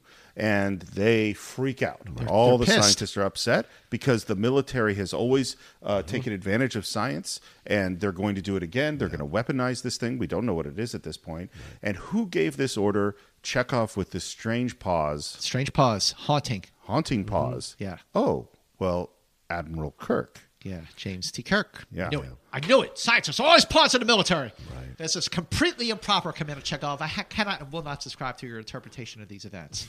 And what we discover, of course, is that there's Khan standing beside Chekhov, feeding him. He's right there. Yeah. Right. When you stop looking from Carol's point of view and you're on the Reliant and Khan is standing right above him, and he's got the eel in his head, and he's doing exactly what Khan wants. And this leads us into Carol Marcus trying to make essentially a phone call with very bad cell reception to Kirk on the Enterprise. Why are you taking Genesis away? And again, Shatner's performance in who's taking it? Yeah, who's taking Genesis? Is really good, and she doesn't hear him. It's extremely frustrating. It's just the way that, can you hear me? Hello, on your cell phone. Yeah, basically. It's really frustrating now. And suddenly we have a real crisis. We're out on this training mission, but now Kirk's got a real crisis to face. Yeah. They're the only ship in the quadrant. They're the ones who can get to regular one the fastest. Right. But it's a boatload of children, basically. Spock, these cadets of yours, how good are they? How will they respond under real pressure? As with all living things, each according to his gifts. Of course, the ship is yours. No, that won't be necessary. Just get me to regular one. He has this moment where he thinks he has to do the right thing, and he tells Spock in his quarters, like, you can still take command of the ship. And Spock has to tell him. Spock has to tell him, like, you assume something that is not true. You for a false assumption, Captain. I have no ego to bruise. I have no ego to bruise. Yeah, that is another great moment. That moment makes me cry every time. You proceed from a false assumption. I am a Vulcan. I have no ego to bruise. You're about to remind me that logic alone dictates your actions? I would not remind you of that which you know so well. If I may be so bold, it was a mistake for you to accept promotion. Commanding a starship is your first best destiny. Anything else is a waste of material. I would not presume to debate you. That is wise. He's saying to him, "This is where you should have never taken the admiral position." Right, you never should have taken the job. Yeah. Your place has always been on the bridge of the starship. And in a way, and my place is at your side. Yeah, right. You know, it's a beautiful scene. Right, because Spock is saying to him, "I love you," without saying to him, "I love you." Yeah, you're my first officer. You're my superior officer. You're my superior officer. You are also my friend. I have been, and always shall be yours. Such a great fucking scene. Such a great moment. There's not a wasted word in the scene. Nope. And particularly because that's also the scene where we hear for the first time that the needs of the many outweigh the needs of the few. Yeah. Or the one. Then, right after that, you're on the bridge, and Kirk walks through, and he's Captain Kirk. Yeah. Bridge to all decks, emergency situation has arisen. Yeah. As of now, I'm assuming command of this vessel. Everyone in the audience is like, yeah, he's back! In a completely different way than he did in the motion picture. That's the thing. There's this very similar plot going on. Yeah. And yet, story-wise, it's entirely different. Just one little thing that I just thought was just a nice little touch. So Kirk is being very captainly now. And then, he's standing right at the helm. And Kirk looks at Sulu and he goes, "Warp 5, Mr. Sulu." Yeah. And he smiles. He goes, "So much for the little training cruise." Whoosh! It's so great. Yep. So we go in, and because Kirk now has to explain to Spock and McCoy what Genesis is. Yeah. And we get this beautiful computer graphic from this little tiny company that's a subdivision of Lucasfilm known as Pixar. Wow. It's the very first Pixar ever on a movie screen, as far as I know. Yeah. Very first CGI ever on a movie screen is the demonstration of the Genesis device. I didn't know that. Yeah. That's awesome. First time ever. I think it was Mike Miner did some of the special effects on that. That's great. But that scene, and it's not just that this is a demonstration of the Genesis device. Right. It is the demonstration by Kirk's old flame, Carol Marcus. Yeah. Mm-hmm. And like Spock, Carol Marcus. And Kirk just goes, yes. Like, he still loves her. Right. But the demonstration of that, the way Carol Marcus, BB Besh, the late great BB Besh, is she's great. Talking the voiceover, and you see the demonstration, you see the Genesis device in effect while she's talking over it, and then she stops talking, and then you see the planet transform from a dead moon into a living, breathing planet that that can support any life we see fit to deposit on it. And by the way, great foreshadowing. What does Genesis mean? Life from death. Right. We see this coming. 2 and 3. We see Star Trek 3 coming in this moment. Life from death. Right. Well, and just getting back really quickly to Kirk's old flame is that, Kirk's a love 'em and leave 'em kind of guy. Sure. He has a lot of women in a lot of episodes, and there are a couple of those women who touch him in a different way. Yeah. And you see just in the moment of Shatner watching her on screen in this video that this is one of them.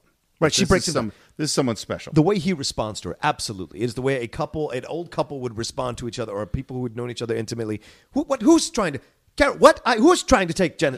There's that kind of shorthand between them because of the understanding. This is important. Yeah. And then we get, which we kind of touched on before, the argument between Spock and McCoy. Yeah. And this is that, ethos, logos, pathos thing. This is central core to Star Trek. Dear Lord, you think we're intelligent enough to... Suppose... What if this thing we use where life already exists? It would destroy such life in favor of its new matrix. It's new matrix. Do you have any idea what you're saying? I was not attempting to evaluate its moral implications, Doctor.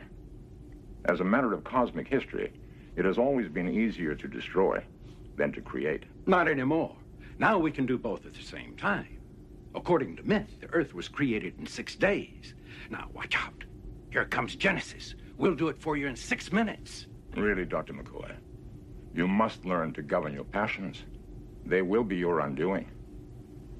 Logic suggests... Logic?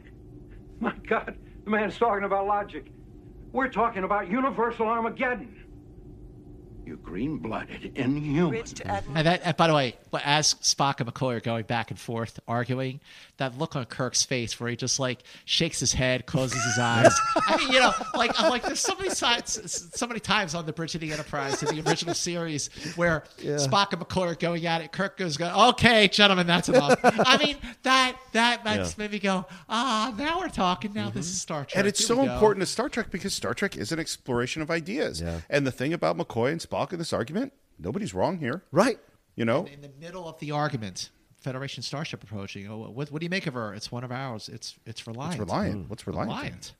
And then the score kicks in. Yeah. That military score. Try the emergency channels. And the next scene is shot and edited and directed brilliantly. The back and forth between the Bridge of the Enterprise to the Bridge of the Reliant, Right. And Kirk sits and they're like, "Oh, this is damn peculiar." Yeah. Yellow alert. Is it possible that comm systems failed? It would explain a great many things. They're requesting communication, sir. Let them eat static. They're still running with shields down. Of course, we are one big happy fleet. Ah, Kirk, my old friend. Do you know the Klingon proverb that tells us revenge is a dish that is best served cold? It is very cold in space.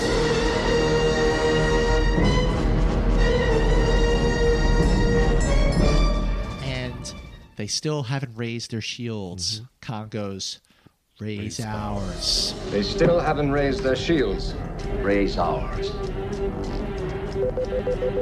Their shields are going up.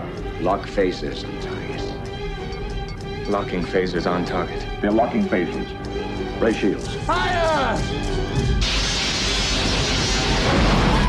When you see the phaser blast hit the side of the Enterprise, that is still a shocking, oh my God. Because we've never seen anything like this before. Never seen anything like that ever happen to the Enterprise. Well, and let's go back 1 second. That's really important, which is that Kirk really screws up. Yes. Because Saavik does tell him, hey, we don't have communications. You're supposed to raise shields. Right. And he doesn't. And really, all of this movie would be solved if he had only listened to Saavik, because then he would have his shields up, and there's no way Reliant can take out the Enterprise if it has his shields up. The other thing, we don't pay a lot of attention to what happens below the decks in most of Star Trek. Good point. And this movie really does. Other than Scotty, Yeah, and this movie really does. And you see, because we hear, 12 people were killed on, deck 23. Yeah. We don't see them. Right. In this movie, you really do. When that phaser hits the side of the Enterprise, you have bodies flying and smoke falling.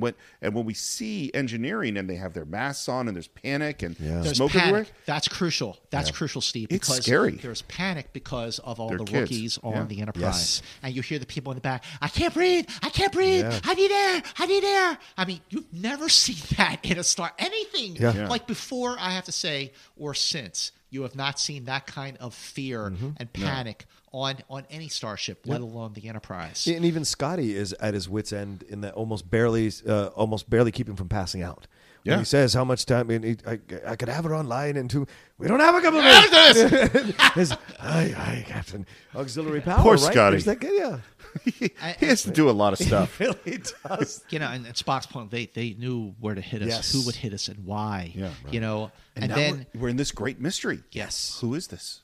Who's the enemy here? Who is the enemy here? And then, but once again, it's go big or go home. This idea of seeing the death of these engineering people in that moment with the shots, go big or go home. Yeah, but and then Carbon, the commander of the Reliant, is signaling they wish to discuss terms of our surrender. Such a great moment. And it's such a great moment. And then something they'd never conceived of on screen, April, and Kirk gets up. Right, he gets up into the frame. Yep. The frame doesn't follow him. Nope. He gets up into the frame and goes, "God." The pause is what does it. The Yeah. pause, which is once again Shatner's performance here. The pause is what sells it. The shock of the pause. Yeah. God. Would it be great, by the way, if he didn't recognize him? Like, I'm sorry. I'm sorry. He goes, "Kirk, shoot." Movie would have been completely different. Could you doesn't remind ring a me? bell. But the confidence, Yeah. of the confidence and the control Yeah. of Khan, you still remember. I can't help but be touched. I, of course, remember you. I, of course, remember you. What is the meaning of this attack? Where is the crew of the Reliant? Surely I have made my meaning plain. I mean to avenge myself upon you, Admiral. I've deprived your ship of power, and when I swing around, I mean to deprive you of your life. But I wanted you to know first who it was who had beaten you. Like the delivery, the glee, Yeah. the glee. I mean to avenge myself upon you, Well, and Admiral. this is the thing. Khan is, smarter. He's stronger. He's got all these advantages, and his arrogance and his theatricality, those are his weaknesses. But I always believe it's because he secretly thinks Shatner or Kirk is his equal. He secretly hates that Kirk Well, is that's his what he equal. hates about him. Well, that's what Yeah, I always I- think. I Because agree, Kirk, yeah. even in that moment when he realizes Khan, Kirk immediately engages him in a conversation. Why? Because Kirk needs time to process what he's going Yeah. to do. He knows that if he plays to Khan's ego, he will buy himself the time he needs To figure something figure out. it out what to do next. I got to tell you something. In the, what is it now, 34 years or 35 years this year, 2017, since that movie came out, I've never thought about it like that. Oh, really? Oh, yeah. Because in the original series, there's that line where Khan says to Kirk, "Captain, you're quite obviously inferior." Like he clearly looks down on him. But it never dawned on me that after all of that, after Kirk had sort of the clarity and the boldness to not just follow orders and regulations and put him on a penal colony, Right. to set him free in a sense, that maybe he did think, you know what, this guy is my equal. Yeah. And that scares the hell out of me. Absolutely. How many people in his entire life ever got the better of Khan? No. Kirk. And that's what and that's in that Crap, moment. dude, my mind is fucking blown right now. well, Am you I will. allowed to drop the F-bomb occasionally? Yeah, of on course. this? Fuck yes. All right, Yes. good. And that's why I'm going thought to beat you about on Movie that. Fight, Oh, man. dude, my God. I always got it I right. hope they All right, bring up this gentlemen, one, and I the hope truce. Remember the truce. The truth. That's right, the truth. Remember the truce. I'm always one step ahead of you. Oh my God! How could you do this to me? Oh my God! I gotta practice. So, all right, back and to now that. we get, so we just had Kirk make a screw up of epic proportions, and now in our next moment, Kirk's back. Because this is classic Kirk. Yes. Is that this is the trickster Kirk. This is Corbin might maneuver. This is poker. Kobayashi Maru.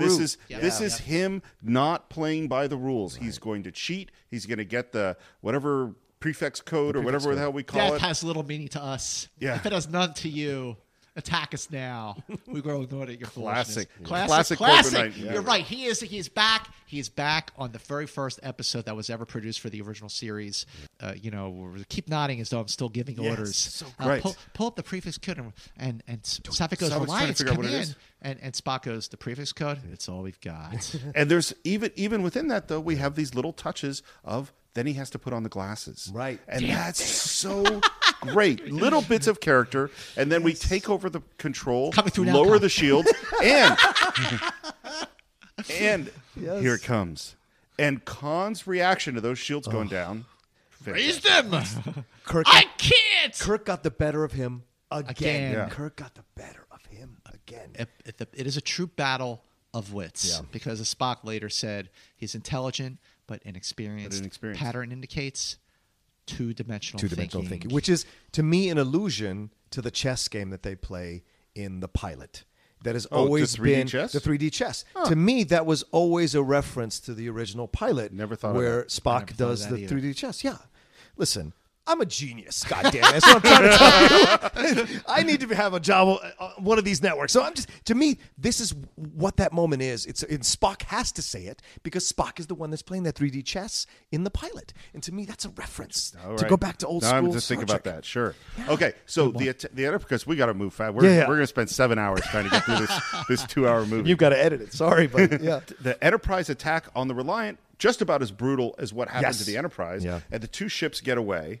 Just barely. Reliant is can't move right now. Mm-hmm. Enterprise crawls away, and now we got to beam down to Regular One and find out what the hell's going on. Yeah. But before that, Okay. You think, okay, the Enterprise, we fought back, we're okay, and then the doors to the bridge open, and Scotty is standing in the door with him. You're right. We have to Preston, deal with and this. like you said, we are really seeing the damage, not just to the Enterprise itself, but to the crew of the Enterprise. Absolutely. And that scene, honestly, before they get to Regular One, and Scotty's like, he stayed at his post while the other trainees ran away, and Kirk says to Uhura on the intercom, "Best speak to Regular One," and McCoy goes, "I'm sorry, Scotty. Yeah. It's heartbreaking." Yep. Because Jimmy Doohan in that movie was He's also great. fantastic. And in the extended edition, you see more of his connection with that it's his nephew. That's right. It's his That's his nephew, nephew. and all this, and it's a Disney actor who plays who had done previous movies as a younger kid in Disney films, and so to see him in that sequence lent that little bit of gravitas to it. Just there's never been blood in Star Trek. Right. The blood on the shirt at the the cool fold down uniform thing. Oh that is yeah, where you really see the blood powerful. stain. Yeah, I mean you saw blood a little in the original series, like in the mock time when the that's a great shot. Yep. Where, the shirt is cut. It's Yeah. like lucky to be alive. But when the Enterprise approaches Regular, the special effects shot of the Regular is in the foreground. The Enterprise is approaching, and you see the nebula in the background. Yeah. It's actually a gorgeous shot. Beautiful. And as the Enterprise is approaching, you hear Uhura saying over and over again, "Enterprise, this is Regular. This is again, Enterprise. Please come in." We've never been on that side of it. We've always been on the other side. Right. And you see Uhura on the monitors all over Regular, which is deserted. And then it's an interesting little thing. Is like as the Enterprise comes across the foreground and the Regular is right behind it, you hear the Enterprise sort of power down a little bit. The detail of this movie is really staggering. So we beam down to Regular One, and we have Saavik, Kirk, and McCoy, and this sequence is scary. Yeah. It is. It's like really a horror movie. creepy. We just did. I know. I was thinking the same thing. Yeah, go ahead. No, you say it. We just did an episode of Alien, and I don't know where in the chronological order that this will come out in our show, but it's very reminiscent to where they're trying to find the alien after, or the face. Yeah, with the chains hanging yeah, down. with the chains and hanging down. All that stuff is very reminiscent. Oh, that's a good point. And it's yeah. bloody. It's It a great scene. It's well staged. I don't know where the hell that rat came from. Yeah, right. Maybe it was just on the cargo when they beamed it to There's always Regular rats. in the There's first always place. rats. There's rats in this house right now. And McCoy's backing up into that body hanging there. It's scary. Scared the crap out of me. All those bodies hanging there. I mean, his this is a exhale. Star Trek movie. That kind of thing that he does. And he's like, "Jim," Yeah. he can't even scream because he's scared to And in death. addition to finding this is the scientist from Regular One, Right. not including Carol or David. Yeah. In addition to finding them, who've all been horribly tortured to death. Yes. We open up a box and we find Chekhov and Terrell. And Terrell. And Terrell's the one that tells him he tortured those people. He went went wild. He slit their throats. But while Kirk and Saavik and McCoy are trying to talk to Chekhov and Terrell, they are staring almost into the camera. Yeah. Yeah. Like they're clearly not right. No. But McCoy and Saavik and Kirk don't know that yet. Well, they don't know the level of the not rightness. They know they've been through some shit, but they don't know what's about to happen. You don't buy Chekhov for a second, though. Go ahead. I'm sorry, yeah, Steve. of course. Which is, and we see that the transporter coordinates, the last time they used the transporter was to beam down to the middle of the planet. We decide we're going to go follow them. And McCoy's great. Go where? Wherever they went. Suppose they went nowhere. Yeah. Then this will be a big chance to get away from it all. That's great. That's great. Classic Star Trek. Of intensity. Yep. Humor. Yeah. Which is the best parts of Star Trek. Yeah. With the humor, with the intensity. Absolutely. Beam down, and then we're right into a fight. Yes. And this one is really profound to me. David attacks Kirk, and you can see David is no match for him. Right. Kirk is more shocked by looking at this person and going like, oh, I have to fight this guy, than he is in the fight scene. Right. Disarms him, and then we hear, David, stop. Right. And Shatner's reaction to the name David is... He's holding his fist. He goes, where's Dr. Marcus? Yeah. I'm Dr. Marcus. Jim. And he goes to Carol. Yeah. You know, he takes a beat. He says, in shock, like, is that David? Like, again, the So genius of William Shatner. Yeah. Well, and this is like, you know, classic screenwriting rule is show don't tell. Is that, we could tell you that Kirk has a son and his son's name is David and he's Carol's son, and we could tell you all this. So much better for Kirk to go, is that David? And see his face, and we know he had this relationship with Carol. Yeah. And we know it's an old. As a doctor, you should know that about not putting salt on old wounds. Reopening old wounds. Yeah, yes. Such a great line. Is that? And suddenly we start to connect. Oh shit! Yeah.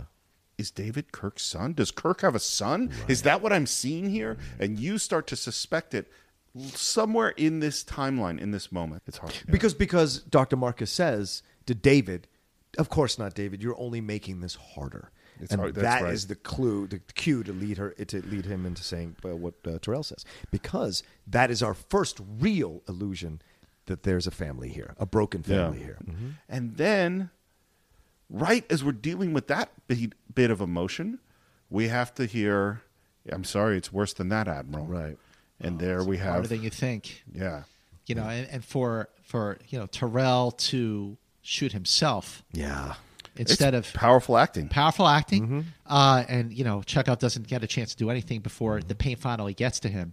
And the way they shot that the ear and the SETI eel coming out of the ear, and then there's the whole, God, you bloodsucker! You have to do the urine donor, but now you got to come down here. Do you hear me? Do you? And then that. That's the full Shatner, by the way. Right. Now we're into the full Shatner. That must have been. Wait, Steve, that was take one.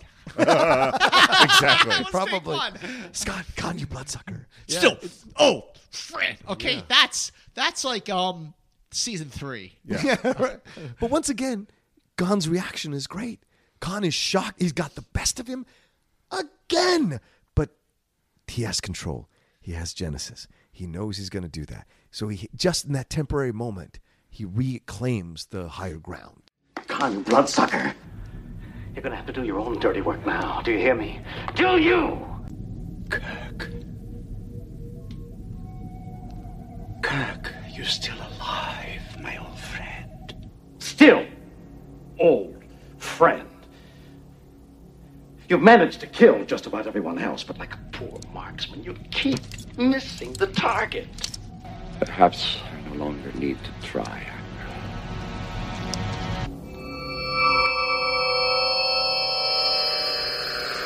No! Let go, he can't take it! Khan, you've got Genesis, but you don't have me. You are going to kill me, Khan. You're going to have to come down here. You're going to have to come down here. I've done far worse than kill you. I've hurt you. And I wish to go on hurting you. I've hurt you. Yes. And I wish to go on hurting you. Hurting you. Oh my God. Usually in these podcasts, I continually am cutting to the actual dialogue of the film, but You guys are doing such a good job performing the dialogue. Yeah, I don't think Well, by the way, we could do a separate podcast where we just act The out whole movie. The whole movie. And we'll do Absolutely. it. Don't dare us, mister. We will do it because Not we today. can. Yes. Not today. I've got my Vulcan ears to put on. Yeah. And we're going to give just a moment to respect the Khan. Yes. I shall leave you as you left me, as you left her, marooned for all eternity in the center of a dead planet. Buried alive. Buried alive.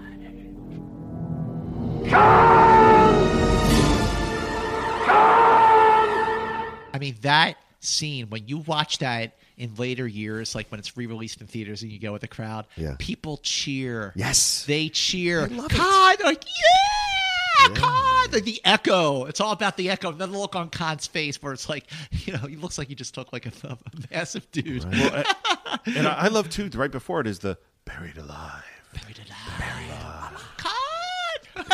And I love that they pan out and it echoes through the stars. Yeah. That's how ancient this anger is. It's so powerful. There's no big- sound it's in big space, stuff. but for Khan, we'll make an exception. That's right. So most of our cast goes off over to see the Genesis Cave, and we have this really lovely, gentle moment between man. Kirk and Carol, where first he's talking about this guy who's trying to kill me who he hasn't seen in 15 years. Yeah. You show me a son who wants to help. Yeah, and just My son. we don't. My son. My life it could have been, but it wasn't. It wasn't. You ask me what I'm feeling? Old. Worn out. Kirk is saying those words. Yes. Yeah. Because he's exhaled. When he says, Khan, once again, we've never seen Kirk do this in any of the films, or any of the TV series. He's never gone that far. Right. And we think, my God, is he really on his last leg? Is this it? But in the hold, he's got this other thing. He's been still- he's still still Kirk. Kirk. He's still Kirk. He's still Kirk. Then he has, but that tender moment. You're right, Steve. It's such a beautiful It's a scene between really them. gentle, Right. loving, sweet kind of moment. We move into the Genesis Cave, and finally we're going to get the answer that we've been waiting for. What did Kirk do at the Kobayashi Maru? Yeah. Cheated. He cheated. He reprogrammed the simulation so it's possible to save the ship. By the way, I love that he's eating the apple, and I love that when In the Genesis Cave. or in the Genesis Cave, when the 2009 reboot of Star Trek comes out, when the Kobayashi Maru scene is happening, Chris Pine is eating an apple, which is an illusion. Oh, that was great. Right, it's an illusion to Star Trek Hadn't too. thought about yeah, that. it's Good totally job. that I illusion. love that he's sitting like Chris Yeah. Pine goes ping, It's so but, great. but the great thing about that is like all this point, when Kirk is in the manufactured portion of the cage talking to Carol Marcus, Right. You think they're defeated, they're going to be stranded. Where the hell is the Enterprise? Right. All this time, Kirk has been pulling the strings. Yep. Yep. Which goes back to Khan, is that yell to me is always like, is it completely sincere? Yeah. Because he's continually trying to manipulate Khan. Right. He needs Khan to believe that he's trapped in this cave. I think it's sincere because Khan keeps killing people. Khan Sure. keeps so I think the anger is Kirk's frustration at the situation that it has to keep continuing. Because he does get the better of him, but he doesn't win yet, right? So there's an anger and frustration in that, and then that leads into the because his defenses are his guard is all down, which is why he can have that conversation with Carol Marcus. And when they're talking about the Kobayashi Maru, Yeah. and he's talking about how he cheated, changed the conditions of Yeah. the test, I don't believe in a no-win situation. Kirk to Spock. Great. It's 2 hours. Are you ready? Right on schedule, Admiral. And then the James Horner score kicks in. Yeah. It becomes like this rousing thing, and he gets up, takes a bite of the apple. I don't like to lose. It's great. It's so so awesome. great. And we get to hear that's Go ahead. The McCoy smile That's is what thinking the sells same that thing. moment. It sells that moment. Yeah. He's just like, you old dog. Because you son of a bitch. Because he's been through so many things. Kirk's always gotten him out of it. Yeah. Yep. He's Like, not even mad at him after anymore. all these years, Yeah. man, he's looking at him like, man, that guy still got it. He's still got it. great. and then we get to have the great Planton payoff of it was planted that you keep spouting those regulations to Savik, and now we find out that this was a coded message as per regulations. Hours Instead of days. Yep. Now we have minutes instead of hours. But when they beam up to the Enterprise and the score is going on, and it's like this rousing moment where they're in better control you think they were up at this point, even though the chips are still down. The Enterprise is still a disabled starship, and the Reliant can still outrun us and outgun us. That they're running, they're going up to the bridge, and then they see the tactical of the Reliant is actually in much better shape than the Enterprise. There is one chance the Mutara Nebula, the visual won't function, and shields will be useless. And what does Spock say? Goose. Sauce for the goose. Sauce for the goods, Mr. Savick. Yeah. Oh, the odds will be even. So then the Enterprise, and I talked about this earlier in the show, when the Enterprise is making its way toward the Nebula, battle stations, the ship is getting ready. And you see all the decks, the people running around, they're running back and forth throughout the corridors. They're in the torpedo room. They're in engineering. It's suddenly we know why the Enterprise had to have a crew of 400 people. Because in the series, there was like 12 guys. But now we see, you got to move stuff around. You got to do stuff to get a photon torpedo. But then by the time, the Reliant is catching up on them and they fire and they miss and, they're backing off. It's important to point out, gentlemen, that at no point during the making of this movie were William Shatner and Ricardo Montalban in the same room at the same place at the same time. Yeah. The only time they saw each other was on a view screen, and then for the rest of the time they just kind of heard each other. And at this moment in Wrath of Khan, when the Reliant is backing off, and Kirk is like, "Oh, really? Hey, Khan, we tried it once your way." I'm laughing at your superior intellect. Are you game for another? Well, and again, for a rematch. Because Kirk is a poker player. Right. Kirk is about playing the odds, but mostly he's about Not playing chess, Mr. the Spock. man. Poker Yeah. is that you play the man, and he knows. Khan doesn't want to do this. I'm going to get him to do it by playing the man. He understands how to play Khan and He's does manipulating him. He's manipulating him, which frustrates Khan to no end. Yeah. But then the ride definitely speeds up just in time for the Enterprise to enter the Mutara Nebula, and then for the Reliant to be close behind it. And at this point on, the chase through the Mutara Nebula becomes run silent, run deep in space. Absolutely. That's great. Absolutely. Submarine warfare. They are on equal footing. Yes. And for, again, $11 million budgeted movie, and seeing the Enterprise and the Reliant sort of like fly blind. Yeah. And, occasionally they'll see a glimpse of the other ship on the view screen. And, I love that shot where the Enterprise and the Reliant are flying towards each other, and you can't see anything. There's a split second where you see the Reliant. Kirk goes, evasive starboard, and the Reliant fires, and it hits the side of the torpedo base of the Enterprise, and then the Enterprise fires. I mean, it's so great. Well, and in this sequence, by the way, the score is killing it. Yeah. The score, James Horner's score, is so good, and the theme, the leitmotif he creates for the Reliant is so scary and powerful.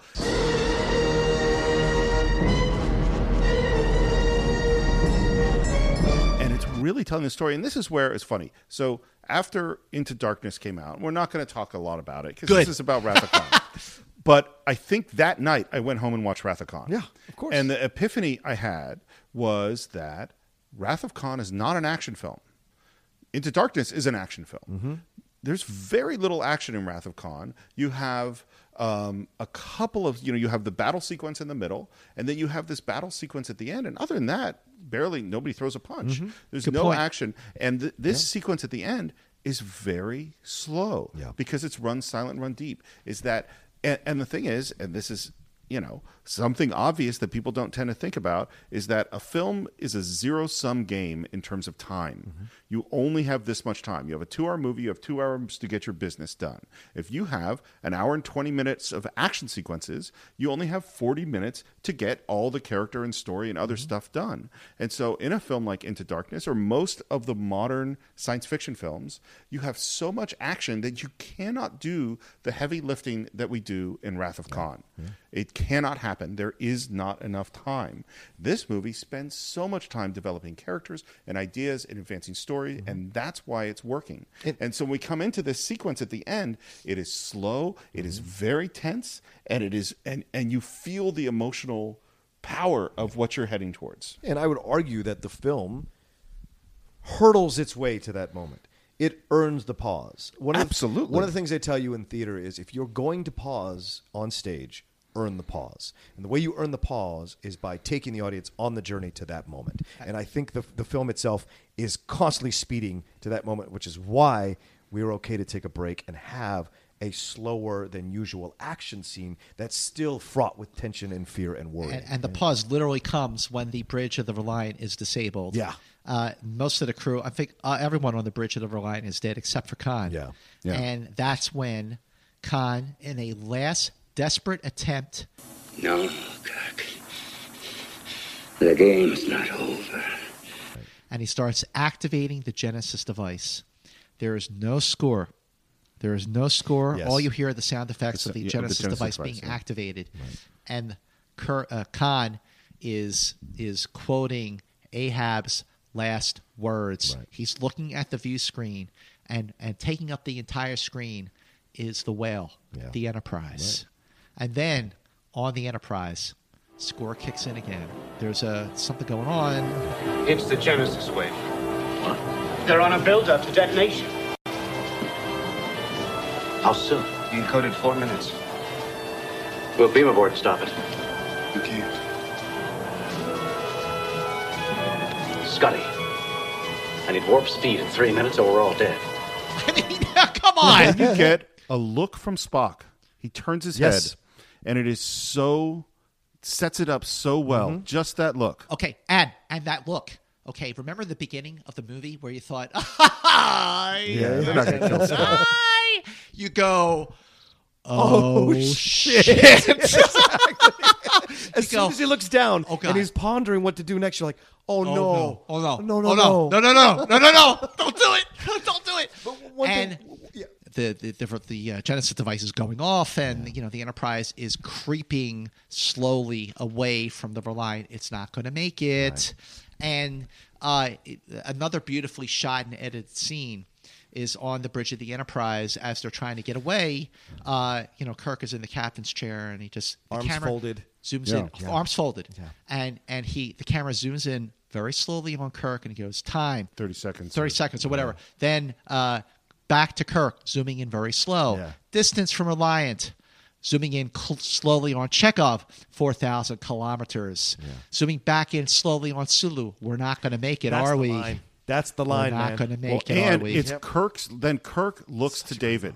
And David shakes his head. David shakes his head. Yeah. Now this is territory we've been in a lot on Star Trek. We got 10 seconds. Yeah. We're all going to die, and we did it. We do it in the Corbomite maneuver. We've done it in a lot of episodes. This is the best one. Meanwhile, down in engineering. Are you out of your Vulcan mind? No human can tolerate the radiation that's in there. As you are so fond of observing, Doctor, I am not human. You're not going in there. Perhaps you're right. What is Mr. Scott's condition? Well, I don't think that he... Oh! Vulcan net pitch. I'm sorry. I don't have time to discuss this logically. Yeah. Remember. That is so brilliant, the remember. Because the remember means if people come watch this movie, we'll be able to do a third one. Let's lay the groundwork for the third one. Let's do something that gives us a get out of jail free card. And how Star Trekian, and in this way of the swerve, which is who would he give the mind meld to? It's not Kirk, his buddy. It's McCoy. Well, that's irony. because McCoy's there. Yeah, it's all about irony. But he's perfect with irony, right? Exactly. Well, because and this is obviously getting ahead of ourselves. Given it to Scotty. The job of the filmmaker is to create conflict. Yes. Where is the conflict? Yes. Got to be with McCoy. Yeah. So Spock goes into this radiation chamber. Scotty, who's been out of it, leaps to his feet somehow. Get out of there! No, and it is. And I remember. I can remember the feeling as a kid. Oh yeah. Because the sense of doom when he goes in there, and the way the light's shooting out of that, all this stuff in is his face, in his face, and I went, "Oh shit, this is happening. They're doing it. They're going to do it." Yeah, and but then that moment, sir, the mains are back online. Bless you, Scotty. Go, Sulu, and another well shot, well edited scene. The Enterprise warps out of there. Right. The music just sort of like swells a little bit, and the Reliant blows up. Yeah. The shockwave of the Reliant blowing up while the Genesis device has been activated. Yeah. The shockwave goes further and further out into space. Literally, the Enterprise is just 1 millisecond ahead of that shockwave as it speeds away. Scotty, go through.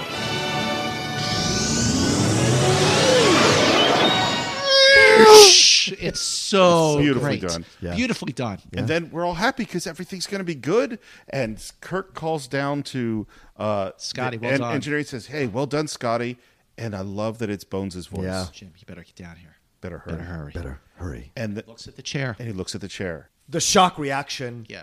of realizing that it could be Spock. Like the jolt that it does to him. He knows. And he knows. He knows. Why? Because they are connected on a different level, which you are when you have an intimate connection with someone, male or female, irrelevant, when you sense it. And he senses it in He that senses moment. it. When you have that connection that you can only have with maybe very, very few people in a lifetime. Yep. And the desperation when he gets down and he sees Spock in the radiation chamber. No! You'll flood the whole compartment. He'll die. Sir, he's dead already. Originally, McCoy was going to say that line. And Nick Meyer wanted him to say, "He's dead, Jim."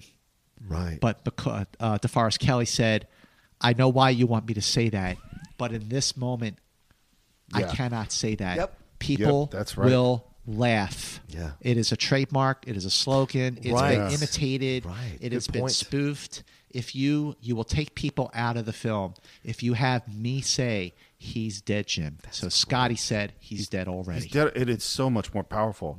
And I got to say, just thinking about the scene, I get teary-eyed. Of course. And I don't know what the best death scene in a movie is of all time, but for me, this is right up there. I agree completely. This is so beautifully done. And Shatner's performance and Nimoy's performance, the talking through that wall, even the first, he goes up and calls to him before, and the microphone's not on. So powerful. And I'm telling you. You see him say Spock, you don't hear it. You don't hear it. Then he turns the thing. He goes, I have to turn the thing on. Says Spock, watching Nimoy get to his feet, and in particular, straightening the shirt. Straightening the shirt. Yeah. That's Spock. That's very Right? Spock. Yep. Like even in that, he's still composed. Yes. Tries to be. He's a gentleman. And the call back to that scene in the quarters. Don't grieve, Admiral. Just logical. The needs of the many outweigh The needs of the few. or the one. I never took the Kobayashi Maru test until now. What do you think of my solution? Spock. I have been and always shall be your friend. Well, this is the thing is good writing has resonances throughout. Like I said at the beginning, you don't just use those glasses for one thing. Use them for many things. You don't just use the needs of the many for one thing. You use it for many things. You use, I shall be, and I have been and always shall be your friend. Yeah. These are things that come back. The Kobayashi Maru, all of the themes that we've constructed throughout this film are coming to this moment. Cheating death. Right. All of this is coming right here. It's so powerful. But once again, it is his intimate connection with Kirk. Even in that moment, he knows he has to take care of Kirk, which is why he tries to inject just this small amount of levity by saying, "I never took the Kobayashi Maru test.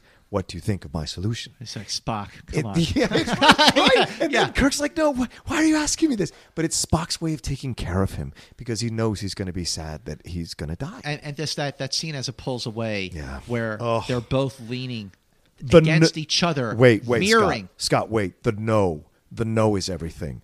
Shatner's no when Spock dies, to me, is the one that breaks me in half and makes me cry every time. Because he has been saying, "I don't believe in the no-win situation. I don't like to lose." And for the first time ever, he really lost. He really loses. Right. Yeah. And then, but for me, it's the scene in the torpedo tube when he's giving his eulogy, right. and it says, he says, "Of all the souls I've encountered in my travels, his was the most."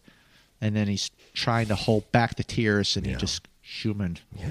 It's like it reminded me of the scene at the edge of City on the Edge of Forever when they're about to be back aboard the Enterprise and Kirk had to let Edith Keeler die. Yes. And he can barely say, let's get the hell out of here. Yeah. It's where Shatner's acting is really good. So we have this funeral, and then we have this scene where Kirk and David talk. It's a beautiful scene, beautifully played, and you can see again the reluctance. And you're asking yourself, "Oh, does David know?" Because originally David didn't know that this is his dad, and he's the one who gives Kirk the strength to go forward. Yeah. Well, I love that scene too. Like Kirk is he's trying to read the book. The glasses are broken. Another allegory and metaphor. And then Kirk, David comes in and Kirk is trying to be composed. He's a mess. And the way his voice shakes, the way he goes, I poured myself a drink. Would you like it? He's trying not to connect.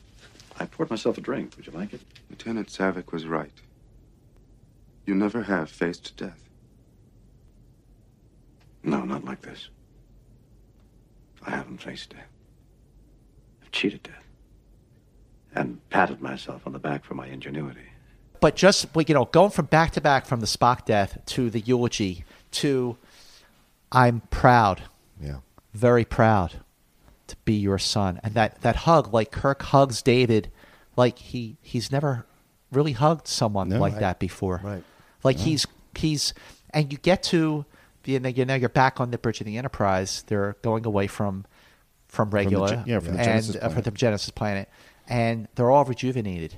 And Kirk goes, if Genesis is indeed life from death, I must return to this place. And that great, interesting. Very interesting. And,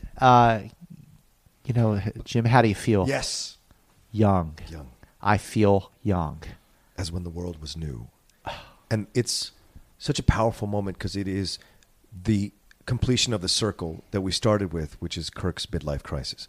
It has been solved by the time the end of the film. He has embraced what he is supposed to do with his life. He has lost a friend in the process, but his friend's loss has taught him something about his life. And even with the death of an iconic character like Spock, that moment on the bridge, followed by the birth of this new planet, seeing all the life, and seeing the torpedo tube that made it intact, leaving hope for Star Trek 3, and then hearing, like above a whisper, space, the final frontier. These are the continuing voyages of the Starship Enterprise. Her ongoing mission to explore strange new worlds, to seek out new life forms and new civilizations, to boldly go where no man has gone before. And it's Nimoy, not Shatner, who says it. And then the score at the end. Now, it took many years for me to break down Star Treks 2 and 3 in this simple manner. In Star Trek 2, Spock died saving the Enterprise. In Star Trek 3, the Enterprise returned the favor. Yes, that's a great point. That is absolutely just in the simplest terms. Now, I never really dug that in the beginning of Star Trek 3, which is supposed to pick up right where Star Trek 2 left off. Everybody's kind of depressed, but Kirk is depressed. I mean, what happened to the rejuvenation that he had at the end of Wrath of Khan? But that's for another cinephile. Sure. Maybe. That's for another cinephile. Another 3-hour-long cinephile. So that just we've made it to the end of an epic, but I think deserved epic cinephiles. And I just want to ask, so Scott, what are your final thoughts on Star Trek II: The Wrath of Khan? Star Trek II: The Wrath of Khan. It is a movie I've seen more than 100 times. I could watch it number 101 right now. I could act it out with you right now. Absolutely. And I would still get just as much joy and pleasure out of seeing it for the first time, the 50th, the 75th. It holds up, everything about it. The themes are classic. The characters are fully realized. The dialogue, the direction, the editing, the score, the cinematography, all of it, everyone in this film is at the top of their game. And budget aside, so it was the least expensive Star Trek movie of them all, but it is still the best out of 13 films. Agreed. How about you? For me, I have to say, I echo everything Scott says. It is one of my favorite films, aside from quality or whatever. Top 5 favorite films for me to eminently rewatch over and over and over again. I will flip channels, and if I catch it, I'm done for an hour and a half or an hour. It's impossible. It is cracked to me because of the fact that this film, you can watch it at any age of your life, and there is something that resonates for you. When I was a kid, I watched it because it reminded me of my father. As I got in my 20s, it reminded me that this old age is coming. Now that I'm in my 40s, I feel a resonance with Kirk that I never felt before, which is why the film breaks me down and makes me emotional in ways that it never did before, because I understand this struggle, this pain, this idea of like, where am I now? What do I do next now? Because what I'd relied on. Kirk is in his early 50s in Wrath of Khan. Yeah. I'm 48. Yeah. There you go. And so there's a connecting thing to it. But what Scott says is great. Everyone is fantastic as an act. The writing, the story, the pacing. But there's a love for the franchise that comes through in this film that connects with every Star Trek lover, that they did it right. And they did it with love and reverence, and they pushed the boundaries, and they fully realized this Gene Roddenberry concept of what Star Trek could be. And I think this film really captures that. No question about it. Now, for me, I think about that little kid that I was that loved Star Trek. And what's so great about Wrath of Khan is that not every Star Trek episode is great. Some of them are kind of bad. Yeah, I agree. But Wrath of Khan captures that essence that I loved as a kid and elevates it into something that I can love as an adult. Yeah. It elevates it. The themes in it deepen. The characters deepen. The ideas deepen. Yeah. Like all of the power of what I love about Star Trek is right there. Yeah. And I'll tell you something. I don't know exactly the process of how I'm going to do it, but I'm going to introduce my kid eventually to Wrath of Khan. Absolutely. I don't know quite what I'm going to show him first, and I hope that he can see in it what I see in it, which is a story about family and ideals and struggles and growing old and relationships and sacrifice and doing the right thing. Yeah. And the true beauty of the film is that you don't even have to have seen the original Space Seed episode to enjoy the film. No, you really don't. You don't. And Marla McIvers, her name is never mentioned. Yes. No. Very interesting. Just she's alluded to, but never mentioned. Right. Yeah. All right, so that's what we think of Star Trek II, The Wrath of Khan. We would love to hear what you think. You can always visit us on Facebook at The Cinephiles. That's CINE-FILES. If you want to subscribe to us on Stitcher, put in Cinephiles, but no dash. Files, 2 words. They don't like dashes. If you want to subscribe to us on iTunes, you absolutely should. And while you're on iTunes, you should review us because we really need those reviews. Yep. And we always want to hear from you. If you want to reach me, you can reach me at SR Morris. John, where can you reach you? You guys can always reach me at The Rocha Says, ROCHA, on Twitter and Instagram. And follow me. I love interacting with you guys. And especially if you love Wrath of Khan as much as the 3 of us do, let's have a conversation on any social media. And Scott, can they reach you anywhere? Yes, absolutely. You can follow me on Twitter at MovieMantz. Now it's MANTZ. So on Twitter and on Instagram at MovieMantz. Like you, John, I love interacting with people, especially about movies and especially about Star Trek. So bring it on. And do you have anything to plug? Do you have anything to plug coming up? Oh, and you can catch my reviews on Access Hollywood and AccessHollywood.com. At your local gas station. Well, we certainly love interacting with you about Star Trek on the Cinephiles. We really appreciate you coming on the show. Thank you so much, guys. This was the best. The truce was worth it. The truce was worth it. But you know what? You are going down. Gentlemen. Down. Just forget it. I don't care where it is. All right. That's it for this week. We'll see you next time on the Cinephiles.